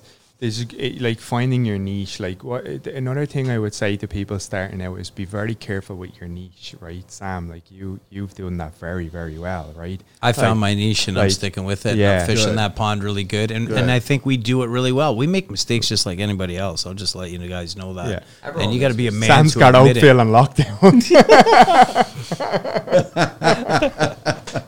But it's true, right? Like, in fairness, when you find your niche and you can get really good at it, because if you want to scale a business, like maybe start with a niche, get really good at it, and then figure what's next from there. Yeah, and that's exactly what I'm doing. And I'm branching out. What I'm doing is learning the hydronics, thanks to Aaron, who pointed me in the direction of that fantastic retired teacher, Warren. The guy's an amazing guy. So we found our thing. We've done it. We've gone into the houses now. We've put in the latest and greatest stuff. Yeah, okay, that's cool. Hand-painted toilets, gold faucets. You know what I mean? Like, some of these houses are pretty... those flowery toilets you put in are pretty cool. Like, sick. It's not my thing, but they're sick. No, thank you. who's making hand-painted toilets? Kohler? No. Well, Do they look nicer with smears? There's or a what? name on the toilet, and they just stamped their name over top of the toilet. And I tried to get specs on this, and I couldn't even get it at all. And it turns out it's just a Toto toilet that they just put their own brass plate on top of it. Clever. They take it all apart, they put it in, they paint it and fire it up, and then put the rubber parts back into the tank and stuff. So like smart. That. So smart. Anyways, the point that I was saying is I found my niche. We did it. We've done some pretty amazing projects with me and my 3 sons. We can look back. We drive by the house and say, "Hey, remember that one? Remember when you said that stupid joke in that place or whatever you did, you know, that stuff." But now we're branching out to the hydronics. I wanted to learn everything. And thanks to Aaron, he did that. So I'm at the point in my career that I want to just branch out a little bit more. But I'm doing it small, and I want to keep it going because the name Sam the Plumber, if you've got that, I don't want it to be Sam the Plumber super stretched. I mean, your bandwidth is your bandwidth, and you got to stay and work in your bandwidth, and you're going to be really good at it. That's what I think. You got to constantly be wanting to learn. Like, I got into hydronics by myself. One of the first custom houses I started in Oakville, all in copper. And the guy's like, "You know how to do hydronics?" I'm like, "Yeah, I know how to do hydronics." I had no Fake idea it till you make it. what the hell I was doing. I literally read the Upanor book front to back. And then I worked with next Steve Goldie, which is amazing. And this was before I met Orist. And I can honestly tell you the craziest thing I ever did, 5,550 feet of pecs I laid on my hands and knees. My first project. Whoa. I nailed every clip. That's how determined I was. I did a 2-zone system, my first in-floor heating job, started that system up, and it worked flawlessly. But I was talking about committed. I was committed because I was like, I never wanted to be just a plumber. That's a vent. That's a water line. I just want it to be more than that. It's funny. You just got to go out. The only section I got perfect on my Red Seal was I don't even have Red steam Seal. and heating. This was before Red Seal. I got my license. Steam and heating, because it's all when I was a second year in school, they were like, "Okay, we're going to teach you hydronics." Not a lot of people understand this in plumbing. And as soon as the teacher said that, I was like, this is what I want to learn, because I want to know this because nobody else knows this. Well, you should, you know what I mean? But you should know that. That's why, like, getting our license 5 years in the trade, to be honest with you, that's an introduction into your trade, 5 years. I don't think you really even get to the point of being skilled at a trade until you're about, or anything. I say 10 years. What do you guys get excited about these days in plumbing? What excites you when you guys ProPress. see this? when you see the schedule and you see the list of jobs to do and you see what's on the grocery list. For me, it's the bigger the reach. Like, so, like, what I've kind of concentrated on this year is to, you know, push away from even the decent sized jobs that we're doing and get, you know, bigger jobs, right? So now, like, even we're, you know, outsourcing some estimating just to kind of get our numbers up. You know, we're watching our monthly numbers of estimating, but between me and Mike, there's only so much estimating that can be done.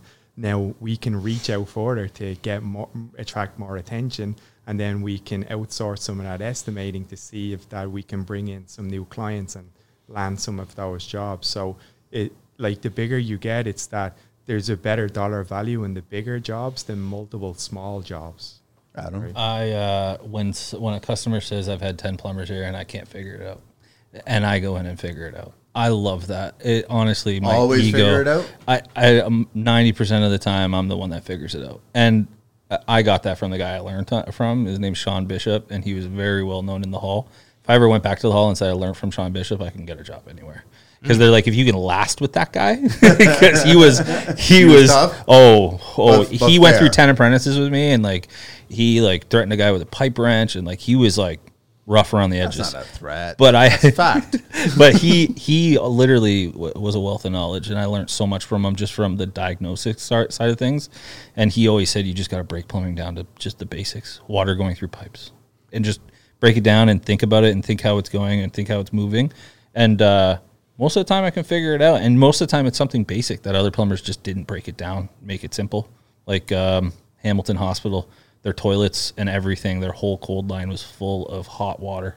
And their toilets are full of hot water. Everything is full of hot water. And we're like, I'm scratching my head. I can't figure it out. Going to a laundry sink, a laundry mop sink. They had the line open and it would cross connect over the weekend. And the whole line was filled with cold, hot water. And they're like, we've had so many plumbers here to figure it out. And I was like, yeah, there you go. Let's figure it out.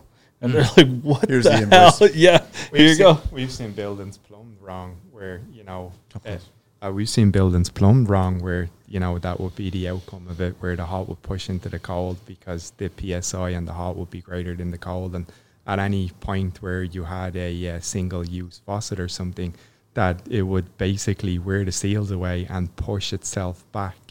Really? Yeah, like we had a high rise in Toronto, and like on a couple of the risers, we basically had to install check valves on each of the units to isolate it to the units. It was happening so much. Yeah, because hot has a bigger expansion than cold, right? Expansion and contraction. So hot will always push into that cold line. I just had it this week too with one of our houses. He opened his temperature control valve and he was using his hose outside, and he was like, "Man, all my toilets, everything's hot." And I was like, went over there, looked at the control valve, turned it. I was like, because he had an instant hot water tank. And I'm like, well, as soon as you run your hose, your instant hot water tank is like starting to run. So there's got to be a cross connection somewhere. Figured it out. And he's like, what the hell? Rob, what gets you excited? Mechanical. Anything mechanical. I can't wait to get into more mechanical stuff like apartment buildings, condos. That's where I want to start pushing into. Residential for me, I like it, but I feel like at this point, it's like what gets me excited is like I need to learn more about big stuff, pumps. Sam? For me, it's, I like the mechanical part of it too, but for me, it's, again, a family business with my kids and just building bigger homes. I mean, I just last week, I quoted probably the most expensive house that I've ever had to do, and I just sent it last week. How many square feet? About 20. Wow. And, Jeez. Nice. yeah. How many bathrooms? 10. So 10. So basically, How many mechanical rooms? 2. Yeah. And there's sinks everywhere. But Four anyways, in the point supply? that I was saying is that the most of our houses are between 6 and 9 bathrooms. We have 3 houses that have 9 bathrooms. We haven't even started them yet. So they're a little bigger. So what I like is the grand scale of that, because the big scale is going to have some amazing detail. Amazing detail, like some of your walls and stuff like that. So the things you haven't seen. And, I did that, eh? And that right there, that music bar, that I did that. Yeah. I think that's very cool. And you're You going had to see to new have done details that. like that. Come on. That stuff makes me at the end of the job to put it all together and then walk away from a hole in the ground. It looks pretty cool. I like that stuff. Quickly, I'm just curious because I never even brought it up, but tank or tankless? Depends on the Depending. house. Depends on the house. Yeah. How long you plan on living there? Depending, You know? depends on the Really? space. Depends on the house. Depends on the requirements, the space, the environment. Bit of an investment, let's face it, it's probably double the price for a hot water tank. But Combi boiler with storage tank. yeah, there you go. See, that's my thought. That's right there. That's the best Yeah, of but both wait. worlds. Depending on the space, depending on the requirements, like that might be overkill for a single family dwelling with like 3 bathrooms. Okay, Why would you electric need hot that? water tank with a heat pump. That's the future too, right? What kind of hot water tank though? What kind of heat pump? It is Bradford White. It is until you start converting everybody's garage to an electric EV charging station, and hydro rates go through the roof. Oh yeah, And then we have a blackout again. Then we have a blackout again. I can't wait for that. Then stuff. Quebec is going to be a mess because know what I was they taught- prefer electric heat and everything. was talking about a guy about that the other day, and he actually brought up an interesting point, is that if you are going to do one of those chargers in your garage, that consider it to be a warm space, because the statistics that they'll give you on those charging rates will be based off a warm space. So in here in North America, if you're going to put one of them in your garage, You're gonna be twice the price. yeah, you might want to make that a warm I never space, even right? thought about that. Well, just like when you get your gas mileage on the sticker of a pickup truck, it's like that's based on the highway at 90 kilometers on the most straightest road in perfect environment. They always base it on perfect. I know you guys are more commercial side, but the thing is, how important is water efficiency for your clients? Huge. What's Huge, yeah. what's water efficiency like? Or just designing systems that actually become more efficient, so then it's better, so you're not consuming as much 100%. water. Well, It's huge, right? well, water recirculation, right? Yeah. Like that's a huge topic to me, because it's like you get into custom homes, like, are you recirculating each washroom group? Are you doing that with multiple pumps? Like, how is that like, so, like, if you have 11 washrooms, 9 washrooms, how much water do you want on demand? Do you want water on demand like a hotel, or do you want to run a central loop, and then off that you're going to have, lengths of PEX, say 50 feet long? Well, the delay on the hot water going down those runs is not going to be like it is if you group each of those washroom groups and you run back, say, a recirc line for each fixture group, right? Like if you were to pair them up into washrooms or kitchens. But then at that stage, are you going to lose efficiency by putting 9 pumps on? Or do you know how to... No, you balance it. Yeah, you balance the system. You put one pump, you balance the system, and that's what you do. Yeah, just like we've come a long way from the first mechanical rooms where you see on Instagram. It's like, yeah, I got 10 zones with 10 pumps going. It's like, why not just use zone valves with one pump? So we're selling hot water recirculation. Like, we're trying to like break it down in an estimate to be competitive. Energy. To say, okay, like, well, how on demand do you want this? Like, are you willing to wait 20 seconds, 10 seconds? You want it in 3 seconds? Because then we have to It's all part of the design. Are your It's clients asking mechanical. for it, Sam? We give it to them. We put it in there anyways. The houses are so big. I got to run a recirc line up to. Yeah. I run it up to the primary. But they're not having a conversation with you about saving the planet, right? No, they're not. They're not doing that. But we're gonna put a recirc line in, because you know what? It's all about your own eco footprint that you want to leave behind and stuff like that. That's very important. Also, people don't know what they don't know, right? Like if they're not working with the right contractor, building their house, they don't know what they don't know, and sometimes they just don't know. So it's up to working with the right professional to help guide you. Just like if you're buying a car or a piece of equipment, you would hope that the person you're buying is educated enough that can guide you, because you're not going to know every single thing, right? I'll throw out a big one in the industry, right? Check the flow rate on PEX. Check the flow rate on your recirc pumps. I just happen to have that. And make sure that you're not, in all honesty, like I had the Upanor rep in the office the other day, and he was the first person to say it, like, there's no half-inch recirc lines if you're using PEX. No. They all got to be 3/4. Yeah.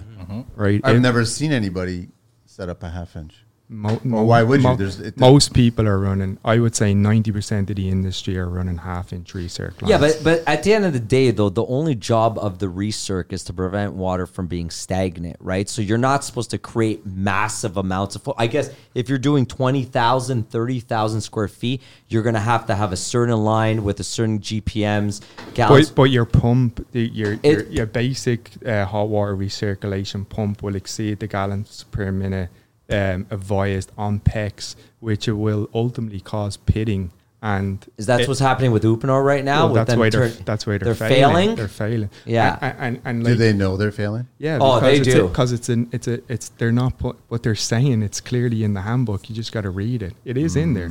That's read the instructions. Yeah, like that's what I'm saying is that most stuff is oversized as well too. So there's everyone oversized. Exactly. There's excess friction and heat because people can't do their head loss calculations. Yeah. And like, so when we're running recirc lines now, like, we're counting the footage of pipe, right?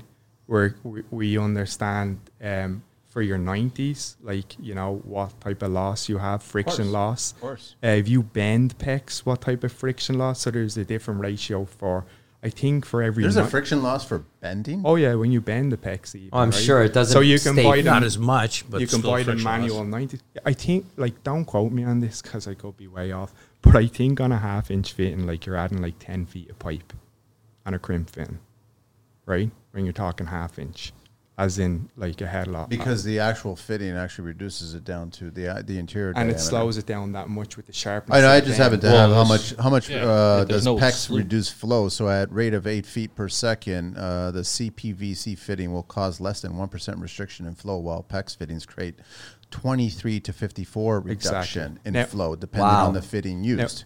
So how many gallons per minute is a 3/4 inch copper pipe? Basically, you're looking at it's why is this covered up? 3.2 to 6.5 gallons per minute on a 3/4 inch copper. Yeah. So, But on a pipe on PEX it's 20 grams. So why is PEX 20 gallons per minute more than a copper? I thought it was the other way around. Maybe less fittings to make up for it, because 90 rigid pipe, you got to do massive amount of offsets, where PEX you can do, if it's done correctly, nice mandrel bends. Very nice mandrel Well, bends. Beauchart came out with stainless steel crimp fittings for PEX that aren't just Yeah. 90s. They're actual swoops. Swoops. They're stainless steel fittings. They're not brass or plastic. I just saw They're those. actually really nice. I've always Yeah. never really been into using a lot of fittings on PEX, like on crimp. I've always used them like to penetrate walls and floors, but anything other, we were talking about your toilet supplies, so use 90s straight lengths of pipe to penetrate walls and floors, but going into ceilings, nice mandrel bends. Like picture exhaust systems, when you do mandrel bends on exhaust systems, how it free flows and restrictions. It's kind of the same kind of, you know. we got called into a high rise recently. Fluctuation in water temperature in the 3 bottom floors. The system's fed from the top down. So we go up, we take a look. Everything seems to be working good. We check the recirc. Recirc pumps installed, seems to be working okay. We go downstairs. We go down to the bottom floor. We found that somebody came in for a repair.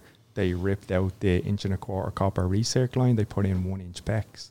Well, the pump couldn't keep up with that anymore. Like, it couldn't pull, so it basically wore down the bearings. Oh, and blew the pump? It didn't blow it, but it's not acting to the way that it was. And like, Grinding. yeah, now on the 3 lower floors in this building, they get a fluctuation of temperature, and that's common mistakes that you're seeing in the industry now. Yeah, sure, it's convenient to come in and put the PEX in, but you're not seeing the result of understanding the science of the plumbing. Yeah, right? but that's also lack of education. Like, I've always been a believer, if like you go in there and you go in to chop out a 1 inch, 1.25 inch piece of copper, you're not going to be putting in packs. It's just like, you're never going to transition. Well, you don't know the trade. But how was many or plumbers? Yeah. What was in the van? or who they sent.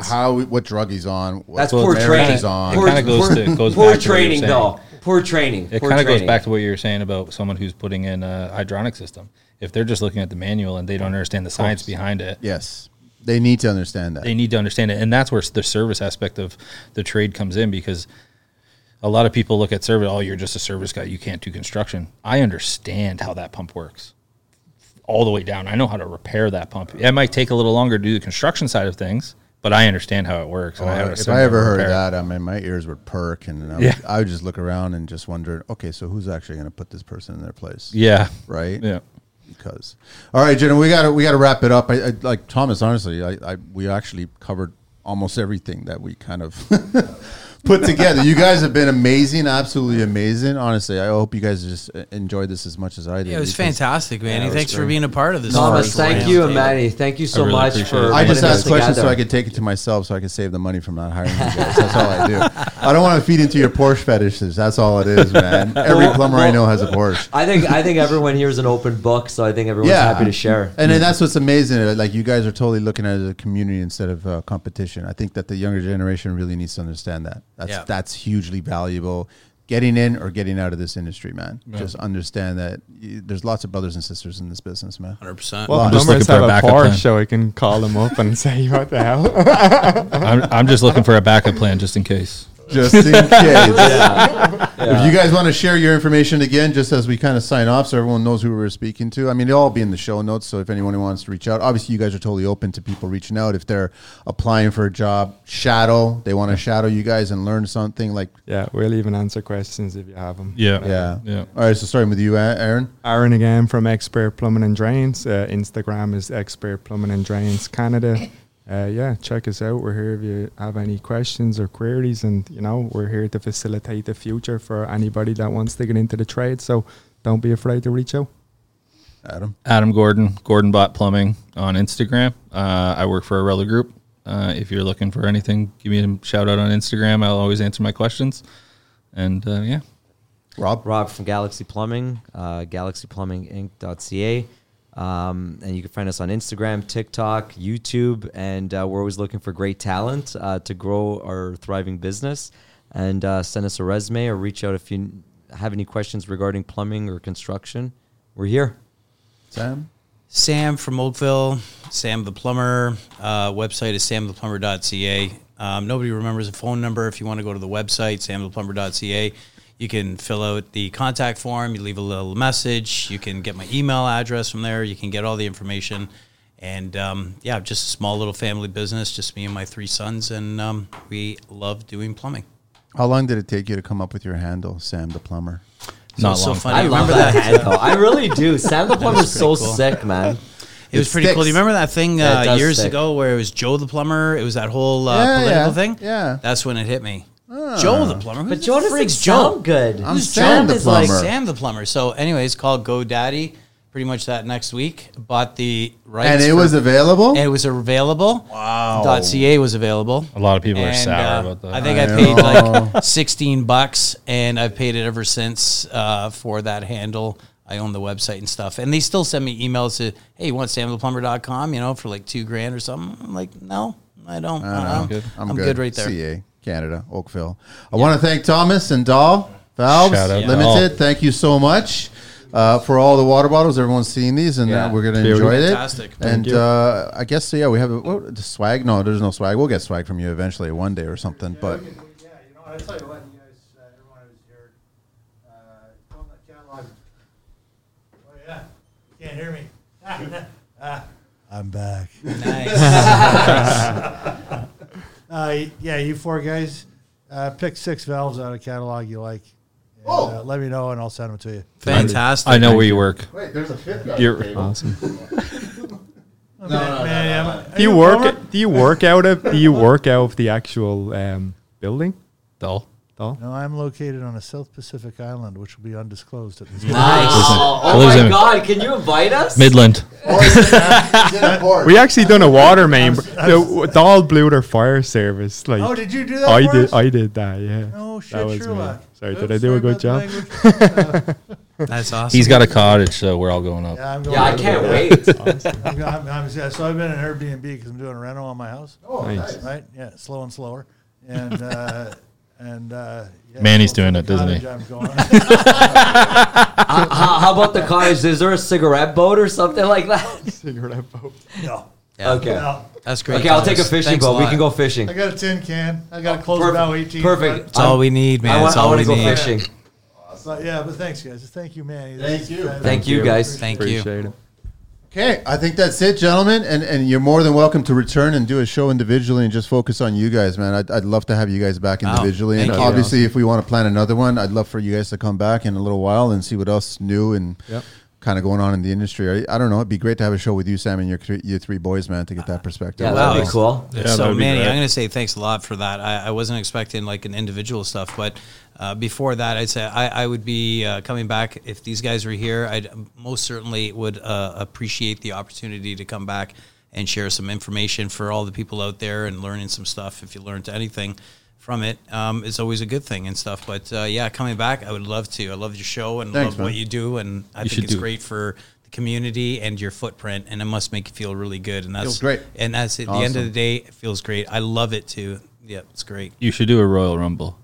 like an electrician, a plumber, an HVAC guy, and then we'll just throw a roofer in there There's just for not fun. going to be any talking going on. It's just going to be tools flying around the table. No one cares about the electrician. Like, honestly, like, look at every movie and show out there. Throw a roofer in there just No, for. but it's I like true. the roofer. No Rob's one- going to be dodging bullets from every electrician out Just there. for the record, that's Rob from Galaxy no Plumbing one that cares. just said nobody cares about the electrician. The only reason why I say that, Please don't cut the power off to his house. Right now, there's You a might truck need in it. front of your house, man. You need to have best damn roofer in here versus all of them. We care about all the trades. Yeah, of course. goes out. I'm just kidding because my brother's a licensed electrician. One of my best friends, is an electrician, and we just go No, back. this Where do you is work? a blast. Where do you live again? Yeah, What's the address? Trust me, don't worry about it. No, thank you, gentlemen. Honestly, thank you very much. Really, Yes, thank you, Aaron. Thank you, Adam, thank you. Rob, Sam, Thank Tom. Thank you. This is like something I've been coming up with for a long time. Rob actually pushed me and started making suggestions, and all of a sudden put this together. And I think it's going to be the beginning of something beautiful. Yeah. So I definitely I think think so, I think too. a lot of people that are listening are notepad in hand and taking notes. If they're not, then they're an electrician. Yep. So we're out of here. All right, guys. Angelina.